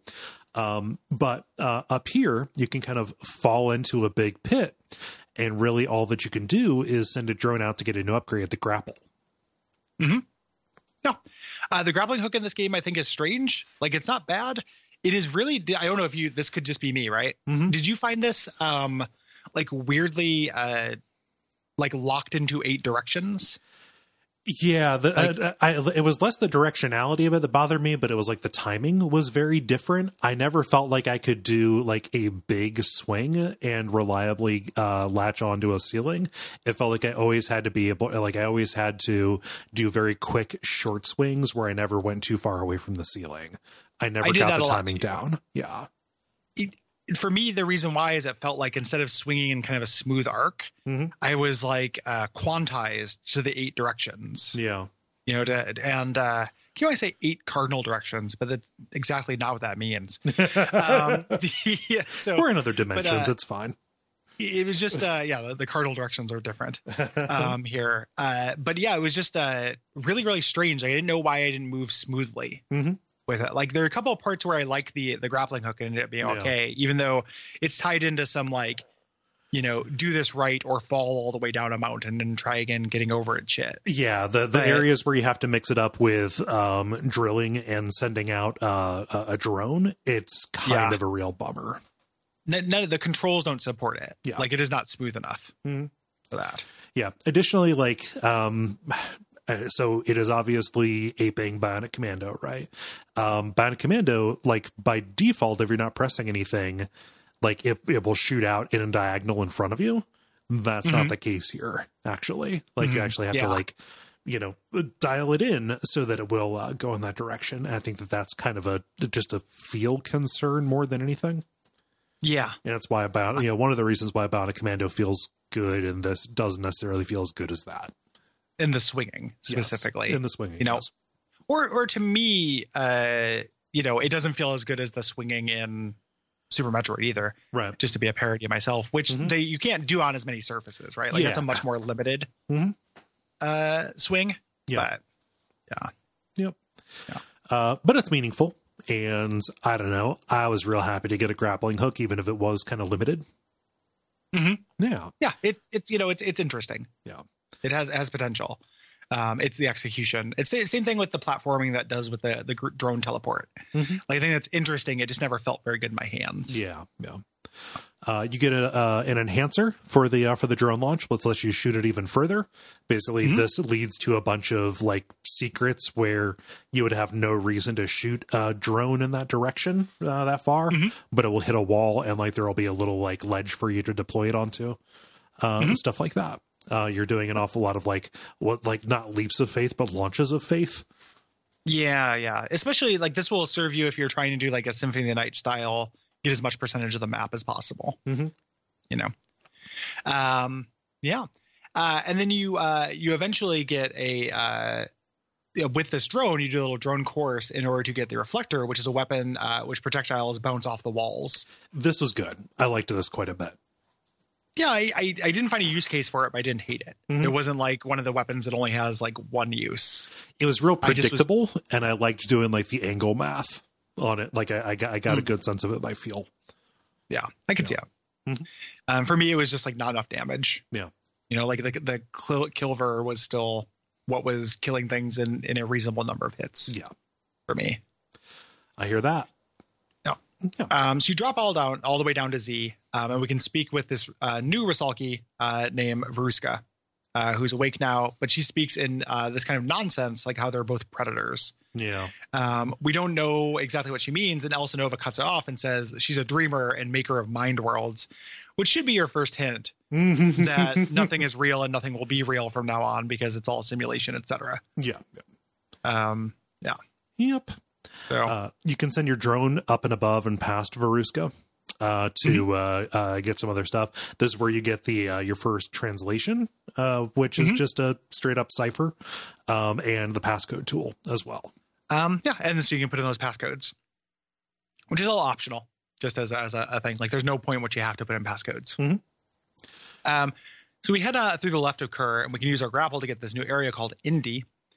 And as we're going through here, we step on a Rusalki head, which is our fast travel. Yeah. It's just ahead. One of the lore notes I got in this actually talked about this, how this was like told me something about her. I'm trying to remember. But she's a character. Yeah. Not a character like Rodney Dangerfield. Like a Ricard. Not like an uncle at a wedding. Like she's a character like, you know, she's a named head. Yeah. She wasn't always conveyance. Yeah, she wasn't always a taxi. Yeah. So this gives you your kind of fast travel, which is this horizontal line across the map. Right. Here, which I just really wish that I had bonfire teleports. This is cool and flavorful, but I don't know. Like it wasn't as convenient as I wanted it to be. Yeah. I like the idea of a head bug highway, but it was not functional. Yeah. And it also being constrained to that actual x-axis made it feel a little different than the bug highway in Hollow Knight. Yeah. Which functions in kind of a similar way, but it's not constrained to the map. Yeah. Like as much. You basically you go back into the background, teleport to a new area, and it can be on a different z-axis or a different y-axis. And I think that's stronger. Yeah. Agreed. To me. Yeah. I just I was hungry for fast travel by this point because like you've traveled like to, you know, pretty much every extreme of the map except straight up at this point. And, you know, like I wanted to compress that space a little bit and it didn't necessarily happen the way I would like it to. Yeah. So you can go in, you can clean up a Rebu. You can get through a formerly locked door and get an upgrade for the disruptor. This turns it into a spread gun. This is not as meaningful of an upgrade as I had hoped, actually. just because limited range, and like the limit on the range and kind of the spread of it made it feel like a worse version of the Kilver that couldn't go through walls. Yeah. It just didn't do enough damage. Like it's very similar to the burst thing where it's like I'm hitting with 3 bullets, but I don't feel like I'm doing 3 times the damage of this. Like that. It's funny, like going through this and talking about it, that like could be my number one problem with this game, which is a weird thing because it's just numbers, right? But like in order to, and again, point of the podcast 2019, in order to drive the exploration economy, they needed to have enough power-ups. Enough like just literal items of interest. In order to have enough items of interest, they need to split those items of interest into 6-parters, to make your damage upgrades. As a knock-on effect of that, you need to have very low starting damage for every weapon. Right. And that combination, like, yes, this might end up feeling balanced and good once you've collected all of those, but the road there, like, it doesn't. Yeah, you're spending a lot of time in something that does not necessarily feel very good. And one of the precepts of the show is it matters how you spend your time, and it matters what the early game is. Yeah, it's not just a thing where it's like, oh yeah, like eventually you get past, like, oh yeah, Navi eventually shuts up, and it's like, well, I'm 6 hours in now though, and she hasn't. Yeah, like that's 6 hours. Like it's still a long time to have a little word flashing on your screen that just goes Navi, Navi, Navi, Navi. And that's just it matters. Like yes, you can get past it, but it still matters. So, so you move to a new area here called Ukin-Na with the address manipulator. Right. And this is preceded by something that is very strange. You see what appears to be run through a door. And Elsa Nova says, I didn't see that. Just ignore it, basically. Yeah. Yep. We're in the trippy part. So as we continue through this, the graphics start getting kind of wavy and you start feeling bad. You're feeling feverish. And Elsa Nova says you probably have the pathogen. Oops. Yep. Oops, all pathogen. But if you talk to Ophelia can help. So you have to kind of push through. Right. Yeah. And like you reach what appears to be a small face in the background, and it opens up and says, hey, Ophelia doesn't exist. All of this is a hallucination from the pathogens, and Elsa Nova's lying to you. Yeah. Which is half true. Ophelia, like eventually, the pathogens are causing a hallucination. Some of this stuff probably exists. In a general sense. Yeah. And it's a weird thing because this has the cadence of like a cutscene, almost like an interactive cutscene, this trippy segment, but they decided to make it like a challenge zone. It's really hard. I don't know why they did that. Yeah. They specifically have these small, like flying spiked enemies that take so much to kill. Yeah. Yeah. And then these robed figures that you can't kill, they'll grapple onto you. I just don't know why, again, like this could have been a gravity gun moment, or just, I'm walking through and I'm learning story from this. I'm having a change of pace to the gameplay. Yeah. And it just didn't do that. A good number of these rooms too are like horizontally oriented stages that have like a bottom area and a top area, and these robed enemies will knock you down, so you have to go all the way to the end and then in order to get back up and then all the way back over. There's a good amount of just like, fuck you, you're on the ground again, do it again. Pretty frustrating. As you continue through this, you eventually get to, there's a cool moment where you walk into this room with this flying mutant here. It has Trace's face, and you are actually controlling the mutant and the boss. You are not controlling Trace. Yes. And it has this like little interface screw as your hands catch up with what you're seeing, and you realize what you're controlling is the boss, not little tiny Trace. It's really good. At no point is it a challenge. No. Trace is running around taking shots at you. But it never really does enough damage. I don't even think it's possible to die in this. Although, it definitely is, but the game continues. Yeah. But you just like unload your projectiles until Trace dies. Yeah. Really good. Yeah. Pretty clever. I'm not a big fan of Trace going, oh crap. Just because I don't like that. Like, oh crap. Yeah. Okay, buddy. Oh, dang. Yeah. Dang it. I'm a big mutant. I'm a ding dang bug now. Yeah, I've never been appropriately scared during this game. But it's a cool idea. Yeah.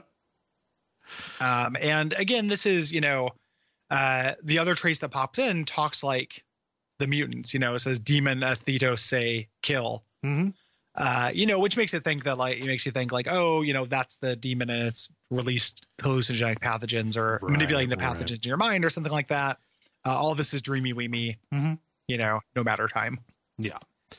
Oh wait, I was wrong. You can't kill him. He kills you. Yeah. Okay. Yeah. It's been a little while since I played this. So he kills you and a repair drone finds you. Yeah. I thought you meant you can't, you're right in that you can't die. Yeah. The game continues. Yeah. There's no game over in this. Yeah. Narratively you die, but yes. In the actual game you don't. Yeah. And you wake up in this trauma ward. We're back in a story zone here, which this is implied to be stuff that happened after the incident that sent you here. You hear, it may be hard to hear, but your injuries are very severe. You may never see or walk again. Right.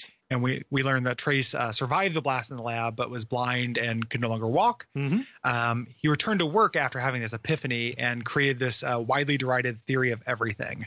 Yeah. Which was his, basically rethinking physics. Like everything you know about physics is wrong. This is real physics now. Yes. The reality of the world has been laid bare to me as a result of this lab explosion. And Trace turned into this infamous crank. And, like scientists do, they gave him a nickname. They called him Athetos, which is, I think, Greek for without place. Yeah, because everybody's got a weird hard-on for that in this game. Yeah. For just, clever nicknames. We'll call you Cosmos.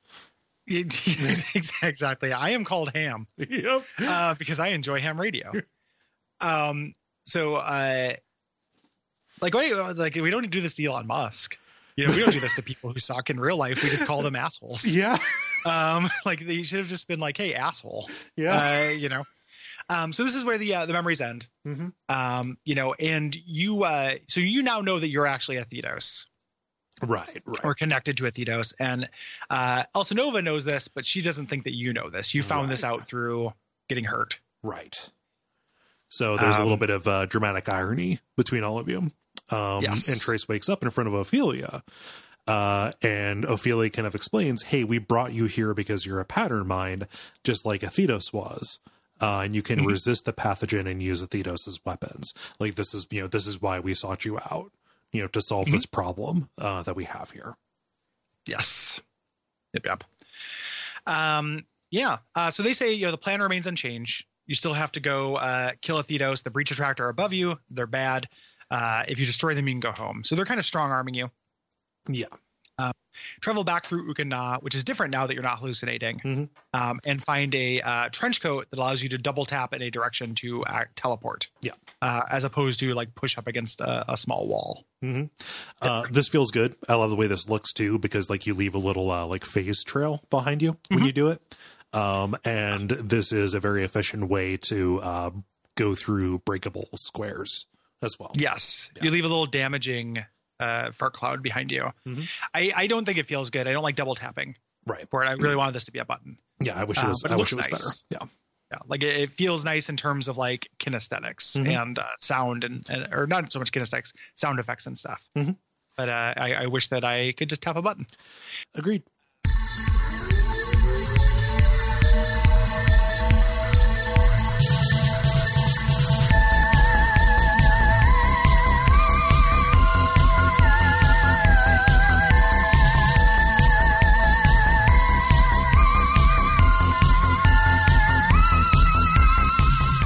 This allows you to go to a new area called Eden, which is a relatively peaceful area, even though it does have a lot of glitching around. Yeah. And this has these dive-bombing fireflies that do a ridiculous amount of damage to you, are really hard to hit, and take 1 million shots to kill. Yeah, these things Why? suck. Yeah, I don't like these a lot. Why? Yeah. And just they're so fast. They come right at you. There's nothing that can stop them. I had a this lot. Is where I died the most. I had a lot of trouble with this actually. Yeah. Yeah. The flower bugs weren't necessarily that big of a deal in this, even though they were a bit bigger. Just the fireflies, man, there's like it feels like they put it in like, so you've been hiding behind walls now, huh? Guess what? Here you haven't given me another tool. Yeah, it's been the best way. You can't. It's like Dead Cells. Like, you can't get mad at me for using the thing that was the most efficient way to get through the game. Yeah. Like, and it's a little bit of a dick move. I can't think of another way to describe it, to very severely slap me for doing it now when there were probably plenty of ways to like gradually discourage it earlier. Yes. Gentle slaps. Yeah. Like, just, force me to adapt to using other things, by adding friction to using this kind of exploitative, moveset, right? As opposed to just kind of like, you're going to hit this wall and you're going to have to do a bunch of tries to get around this. I died a lot here as well. Yeah. This was my biggest death hole. Yes. Did not care for this, even though aesthetically it's a cool looking area. Yeah. Like, you're in some ruins. It looks kind of like a Sonic 2 level. It does look a little bit like a Sonic 2 level, actually, or like Altered Beast, the Altered Beast style, plinths. Yep. In the background. Lots it's got of a real plinths. Sega. Yeah. It's got a real Sega zone. Yeah. Yeah. So you get to a room with some of these resurrection eggs. They're kind of similar to the ones that you've been waking up in, but they're all.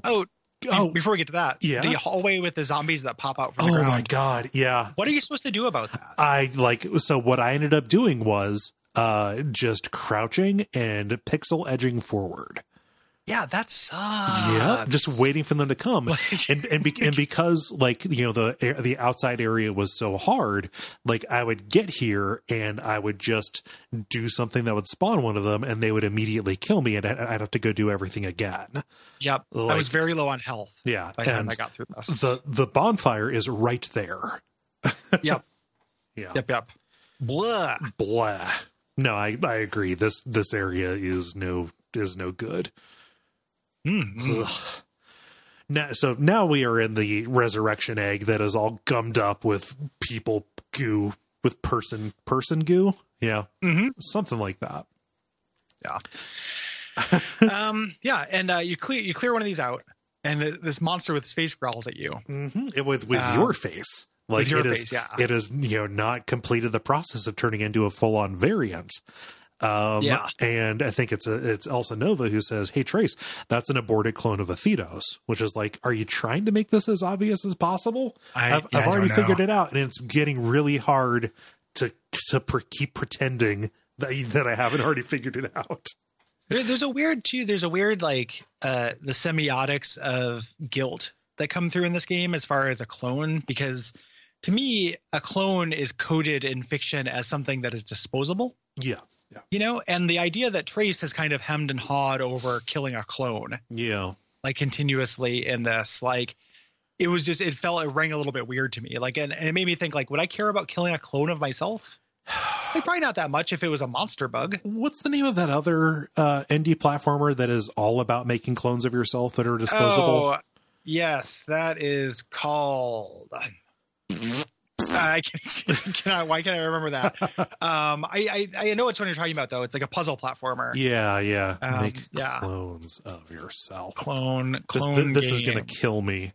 Home a clone. The swapper. The swapper. There we go. Yeah. That's why I couldn't remember it, because it's got the dumbest fucking name. The swapper. It's got a mob boss. I'm swapping here. I'm swapping here. But like, I just don't care about, like, they managed to sell the humanity of that and like the prestige. Yeah. By showing the clones die a painful death and having it be in the service of like petty revenge and entertainment. Here, though, they're giant bug monsters that are trying to kill me. Like, I don't have any moral confliction about killing as many clones of Athedos as you send at me, whether they have my face or not, if they're made out of bugs and they're trying to kill me. Yeah. It's the trying to kill me thing that takes a lot of the sorrow out of it, actually. Yeah. I mean, here the clone is pathetic, but we're pretty far in. Like, we have crossed a couple of lines so far. Yeah. And they just don't feel like real lines to me. Yeah. Like, I don't have a sense of grounding for the humanity of anything in this world.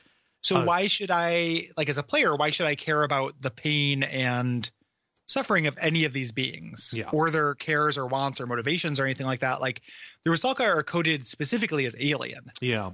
You know, which has a very like intense distancing effect on pulling my heartstrings in this game. And your point of view character doesn't react to anything. You know, it is a real thing in any kind of media.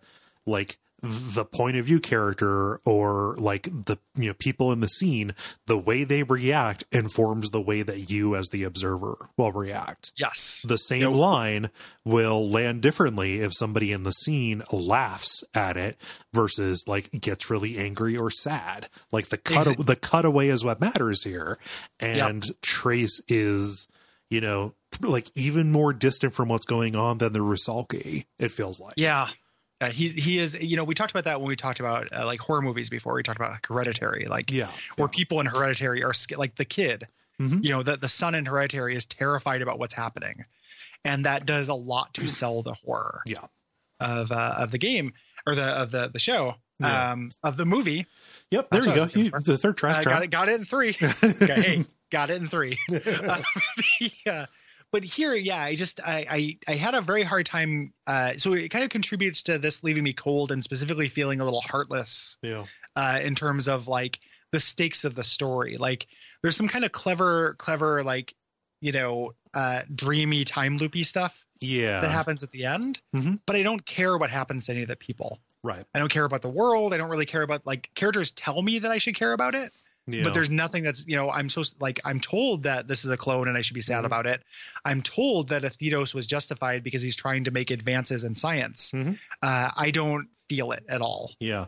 And it definitely, like, it feels like a whiff, right? It feels like, you know, to this, like, there's a big swing at horror because, like, the part of this that takes effort, they nailed. Right. Or he nailed, which is the design of things. And, you know, your mileage may vary, but the atmosphere as well. Right. Like the things that you're fighting are very alienating and, you know, off-putting. The things that are ostensibly on your side, they're not recognizable as living beings, and they don't seem to consider you to be all that important either. Like, there's so much about the situation and the things that you're put up against that are coded as very, very effective horror.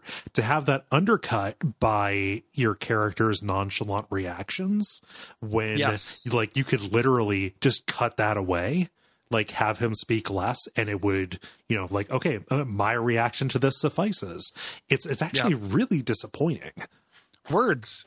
Like, you need less words in your game than you think. Yeah, you need fewer words, and those words have to be better. Yep, they just have to be better, you know? Like, it's interesting, you know, I was in the Slack and we were talking about, you know, I was just slacking around before this and stuff. And it is good. You know, I have a reputation for being grumpy, and I have a reputation for not liking anime influenced things, both of which are earned. I think that one thing that I have a reputation about that's not earned, though, is disliking wordy things. You know, because my you know, favorite games are like Deus Ex and Torment, which are wordy as hell. And it's not just like anime inspired things that have limp prose. Like, something could be like this, which is not very anime at all, and have incredibly limp prose. You know, it's not, I'm not the crazy one here. God damn it. Like, sometimes writing is just bad. You know, and like, you can, you know, if you as an individual person can choose to look past it and not feel it, you know, Godspeed. I'm so jealous of people who can just not see things in games. Like, when, you know, I talked to Will, and Will talks about playing, like, you know, visual novels and stuff. He's like, yeah, when I see the horny stuff, it just looks like static to me. And I'm like, how do you fucking do that? Like, how are you ignoring tits being thrown into your face? I got to bring you to a strip club so you can, like, be invisible and we can rob it or something. Like, I don't understand how you can just not see the fact that, like, oh, this is trying to tug at your dick. Like, I can't not see what the game is trying to do, and it's very frustrating to me. I'm closer to Will than you in that regard, but it's something I can turn on and turn off. You know, just like if I'm playing something for a show versus if I'm just playing something, you know, if I'm just playing something for me, you know, this one's for daddy. I don't know. It's tricky. So it is indeed very tricky. So So moving on, we do this little fake boss fight where we just have to shoot the inert clone. And afterwards, you have some more exposition where you talk to Elsinova. You admit that that you're a Thedos. Right. And they basically kind of come clean. Yeah. They say, like, okay, well, you would be a Thedos if you continued without our intervention. Yes. Right. Which gives us the, like, it's a time loop story kind of feel to it, even though it's not exactly that. Thedos wrecked the planet. Came there before once at the age where he was at and used the rebirth chamber. So you are kind of a Soma-esque copy. Yes. Of a Thedos. Mm-hmm. You have never been like this particular collection of molecules has never been on Earth, but like you are just, picking up in a continuity of memory from the first time that a Thedos came. Yes. Yeah. Yep. And we learn, again, some kind of more backstory. Thedos was changed by years spent in the breach. Mm-hmm. And you're like, well, I want to talk to him. He's me. I want to get the side of the story. And Elsinova was like, no, and kills you. Which to me was the first and maybe only moment in this game where I that kind of came alive for me. Yes. That feeling. I thought that was cool. Like, I was like, oh shit. Like that's, that's a thing. It's a kill switch. She could do this at any time and she is mandating compliance. Yes. Yeah. I like that. Mm-hmm. It eventually, they walk it back. Like she literally apologizes for the coolest thing that happens in this game. Yeah. Which is not a great sign, but I do like that as a concept. Yeah. Quite a bit. Same. So, yeah. So Ophelia wakes you back up and she's going to be your handler while Elsinova goes and just punches some walls. Yeah, basically is Paul Rudd cleaning up the cafeteria in the American summer, pouts. Yep. Because these are petty beings. Yes. Ophelia will try and talk Elsinova into letting you not kill a Thedos. Elsinova kind of has a point. Yes, a Thedos did kill everybody. She is punishing you as if you are a Thedos, that you have done all this, and that's the disconnect. I think that Trace is kind of in the wrong for not wanting to kill the person who committed this genocide. Yeah, but agreed. Yeah, sometimes people got to go. Mm-hmm. So you drop into this huge chamber. And there are all these hulks in the background. Again, whenever I do stuff with scale like this, it's pretty cool. Mm-hmm. And Ophelia tells you these are the true bodies of the Rusalki. You're just seeing their heads, but they have these bodies. They've been disconnected. Yes. There's a little bit of back and forth. You talk about connecting them, and we don't really need to do that now. We have access to the drones and stuff. Yeah. Or beyond that. And we pick up the address bomb, which is kind of your super bomb here. Yeah. It acts as a function. It does the same thing as the address disruptor, except it's more powerful. Mm-hmm. But it has its own ammo meter. Yeah. This thing sucks because, you only ever need to use this. And 3-4 times maybe, at most. Mm-hmm. So you're never going to be running out of ammo for it. At least I never did. I was never using this in combat. Right. No. And regardless of how infrequently you use this, it replaces what feels like half of your what used to be health pickups with ammo for this, which means that you get a power up that makes the game more difficult. Yeah. Because I can't imagine playing this using the bomb as much as they think you're going to use it. It takes a long time to go. Near the bomb. It's not something you drop in combat. It takes a while to go. It can effectively disrupt the room. Mm-hmm. So if you are, it's efficient in that respect. Mm-hmm. But yeah, you're right. Getting bomb pickups was a consistent bummer. Yeah.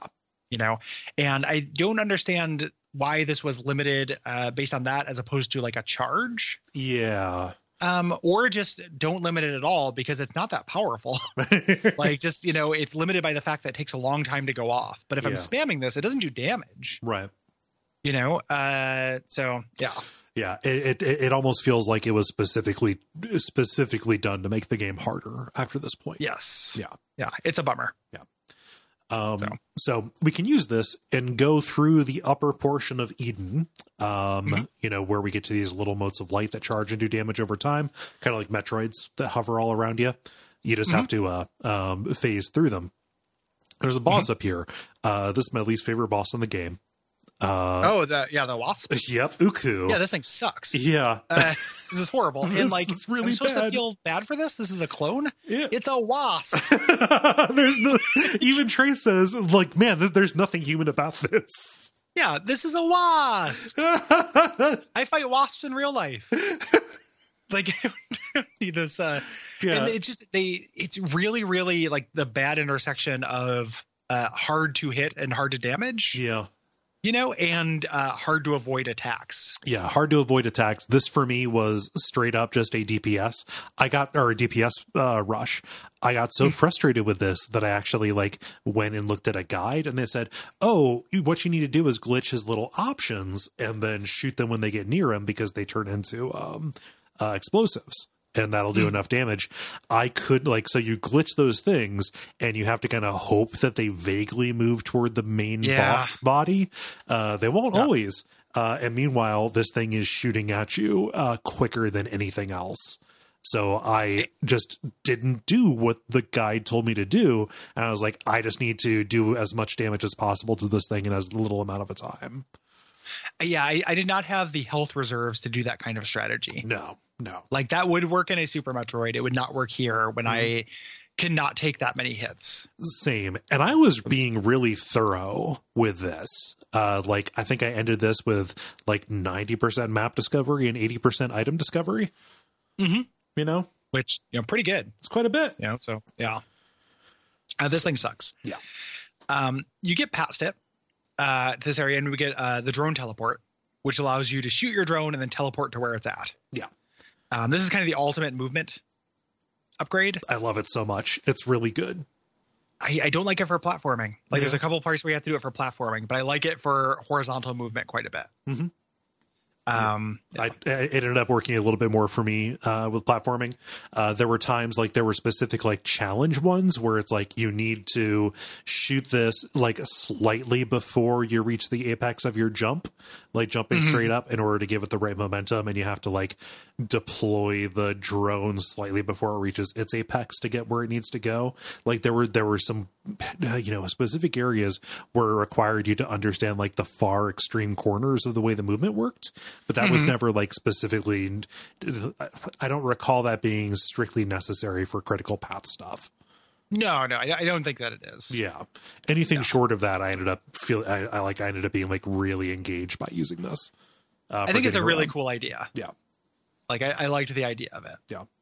For sure. So. Yep. But it's a good, it's a good meaningful upgrade. Mm-hmm. And this lets you go by this clone chamber, glitch some worms so that they burrow away up to a new weapon, which is kind of the next effective replacement for the Kilver. 8 hours later, the distortion field. Mm. Yeah.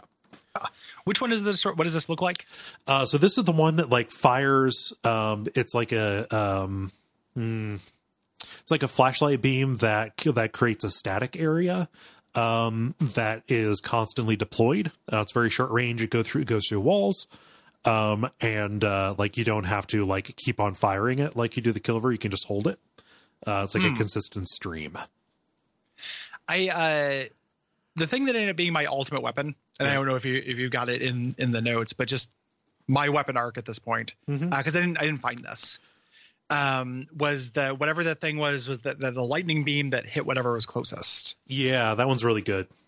Yeah, that was my ultimate weapon, switching between that and the Kilver. Yeah, and mainly because that does not require you to aim. Yes, no, it's you just straight up fire it and make something near me die now, please. Yep. Yeah, or make something near me die after maybe 10 seconds or so. Yeah. Make something near me die of old age. Yeah, I ended up using that one quite a bit. Although my ultimate weapon for this was the flamethrower. Yeah, I also did not find that. Yeah, but I saw it online. Yeah, it's good. So, I believe it. Yeah. So we can use the drone teleport to go to what is basically a temple for the Rusalki, or the kind of the regular rank and file people here. This is Ikur Ma.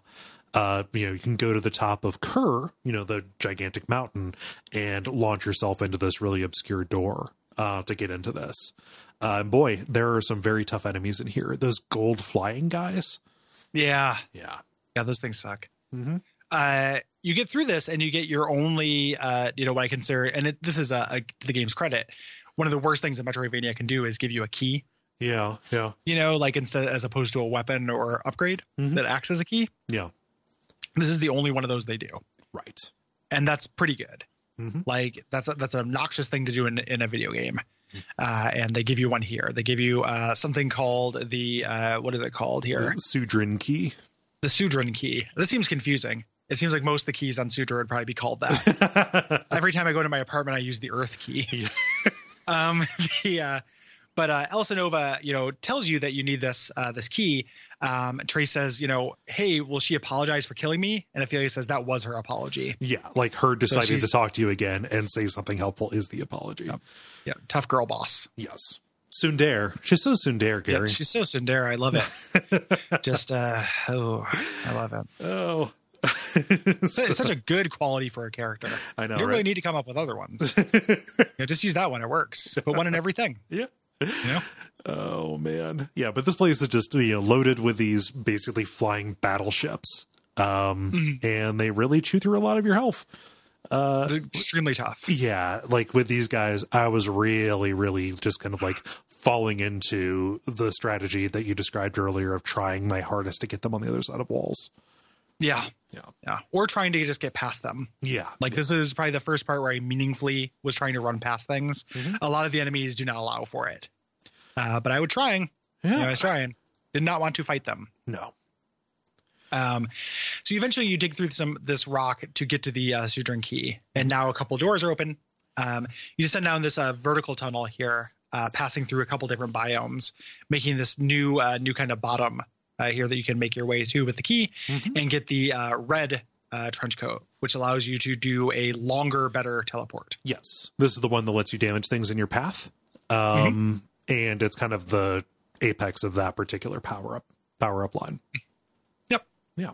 Yep. And we don't have to do all this stuff here. Like I just made note of the random cleanup things that I did, like doing some of the passcode kind of enemies or the passcode deciphering and things like that, getting things like the ion beam, the tethered charge, the quantum variegator.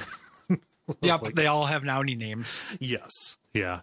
The Vorange, which along with the Kilver seems like that is specifically him just making made up words that rhyme with unrhymable words. Yeah. That's his stated intent. Yes. With those things. Yeah. Even though I think door hinge, which is a compound word, basically rhymes with orange. A little bit. Yeah. Yeah. Kind of a turns out thing. Yeah. Yeah. But you just kind of scoot around picking up stuff. You don't have to. Like the end boss of this is not so hard. I found that you have to do this. Just do it if you want to. Mm-hmm. I was pretty eyes on the prize at this point. Yeah. Because I did just pumped a bunch of challenge hallways at me. Yeah. So. Yeah. So the way forward is ultimately back at the top of Uken-Na. Again, the area where you have your little trip. And this is where you actually find a fully repaired Elsa Nova. And she didn't tell you before, but she was a gigantic, colossal skeletal serpent. She's made of apes. She's made of chimps. She's a snake lady. All right. Okay, cool. I haven't responded. I haven't reacted to anything else. So my best friend is a mechanical snake. Cool. And she comes around. She's like, listen, I understand that you guys are not the same. I just need you to shut off the breach attractor. You don't have to kill Athedos. Right. It's weird, like the fact that she keeps lying and going back and forth on this. Yeah. Like I think this dialogue bit undercuts the fact that she ultimately betrays this. A little bit and just makes Trace look like an idiot. I mean, like you don't have to believe everything that they say. It's not hard to make Trace look like an idiot. Yeah. Trace sucks.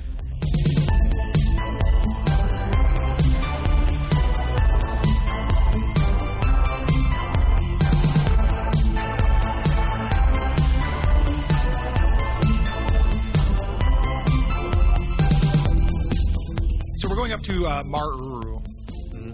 Not that lovable cat. Instead, the final zone. Yes. This.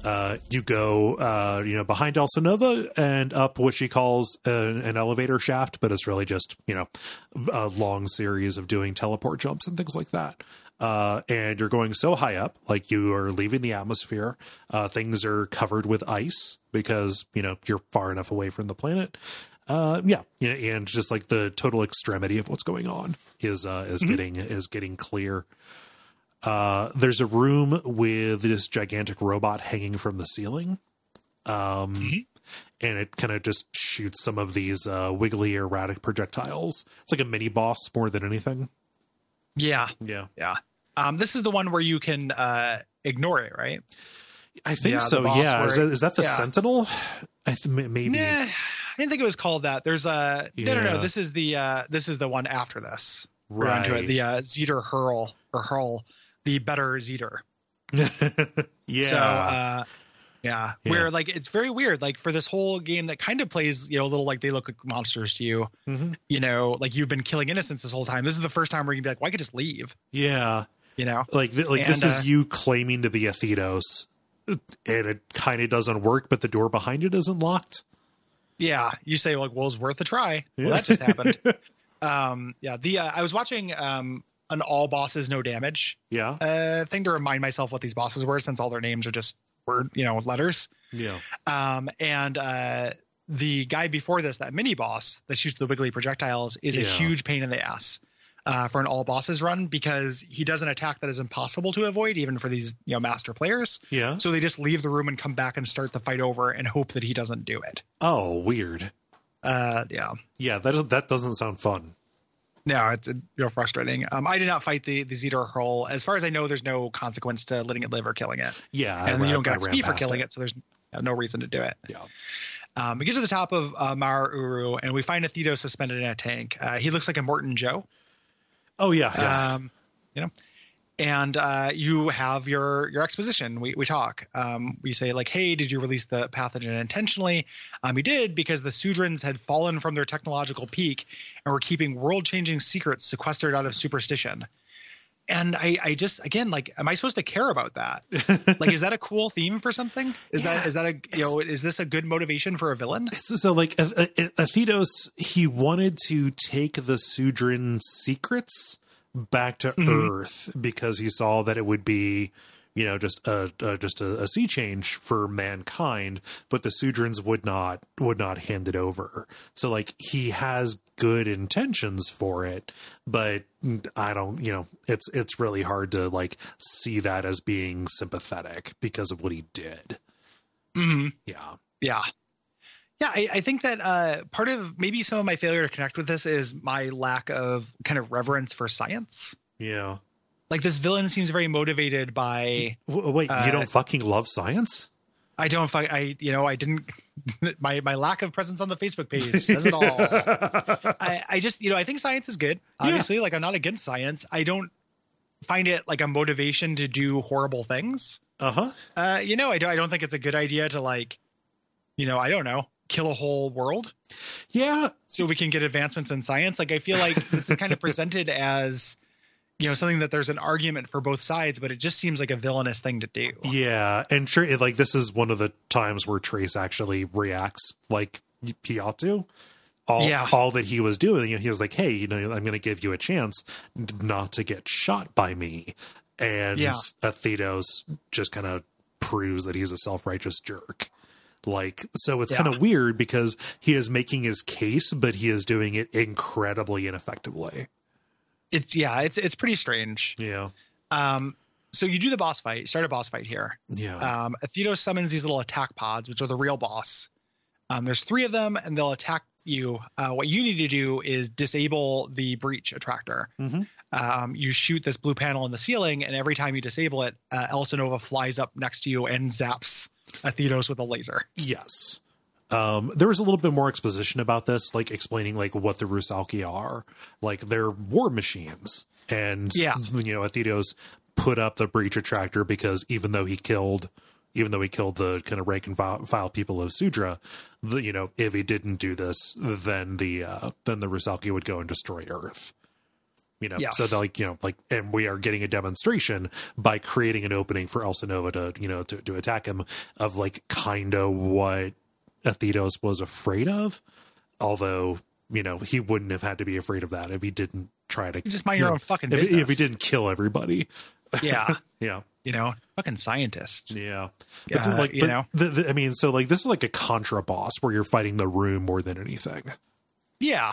Yeah. These three chuckle fucks are like basically what you're fighting. Yeah. And, if you're running low on health, they have a really good chance to drop health. Yeah. Other than that, though, you just don't want to focus on them. You want to focus on the panel in the ceiling. Mm-hmm. And after Elsa Nova blasts him a bunch of times, Athedos dies. Yes.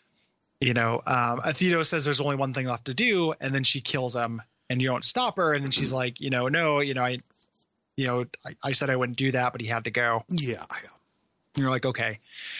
She says she will send you home. And you're like, well, there's nothing really left to me because I'm a clone of a mass murderer. Right. And again, I don't resonate with that emotionally. No. Like if I was still me and I found out I was a clone of a mass murderer, who gives a shit? Yeah. That's like saying, okay, there is a version of Cole who in an alternate universe 20 years from now will, commit a crime. That doesn't make me now. Yes. Like it's a real Soma problem. What is the genetic determinism angle of this game? Uh-huh. What is it trying to say for that? And then we end up in this twist pile up. Yeah. Here. I'm unclear. Like I know what each of these individual things is trying to convey to me, but I do not know what it all adds up to put together. Yeah, I also don't know. Yeah. So you wake up in your unexploded lab, like nothing has happened. Mm-hmm. And you leave your job, and now that you know about this other world, you're living in existential dread. Right. So you start researching the Sudra to get back there. Mm-hmm. So to me, that seems like, it's a time loop. Right, right. This is what happened to Athedos. You will always be Athedos. Yeah. You'll always be Athedos. However, credits roll. The camera follows down, to see a Rusalki body, and we see Trace's body on the ground. We know one of the Rusalki can craft mind dreams. Mm-hmm. So it's probably just trapping you in that thing. Right. But if you get 100%, you get to see a scene after this where Athedos shows up in your lab, says it's time to wake up, and shoots you in the head. Which to me, the only thing that can suggest. So what I think is happening is you didn't go back to Earth. You just got stuck in a matrix pod or whatever, where you're imagining going back to Earth.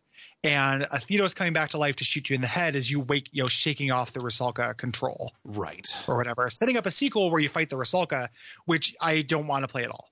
I don't have any interest in that at all. I'm really glad that the sequel is just totally, same basic aesthetics and stuff, but absolutely new story. Yeah. Because I do not care about Trace, and I do not care about Athedos, and I don't care about the stakes. Yeah. And I had a very hard time emotionally connecting to the plot of this game. Yeah. It's Axiom Verge, baby. It's hard to know, because I feel like I respond to this well aesthetically, right? And that is a triumph, and it's very difficult to take that away from this, you know? But go back and listen to my, kind of explanation for why Trace's lack of, appropriate reactions really, really undercuts this game's function as a horror story, and you can kind of see, I'm disappointed with this, setting the play aside, which I thought the play was fine, accepting some of the problems I laid out. If this is largely to be seen as an aesthetic triumph, it's hard not to factor the story in there, and it's hard not to really get bummed out by how much this steps on rakes, by how much it gets in its own way. And it's really disappointing, that it ultimately ends up, sabotaging itself. It actually, any of these kind of, some of these very small team or single person games like this always end up making me think that there's a reason why collaboration exists. Yeah. And I've always, I'm generally a little bit irritated, with tour theory in general. Yeah. With this, the guy who made this had a greater command than you would think of many aspects of what this needed. Yes. But really, having somebody else come in there and be like, help with the narrative and help with some of the moment to moment, like writing and dialogue. Yeah. It's like, oh, hey, this doesn't land, but like they would take a minimal investment to make it land better. Yeah. Yeah.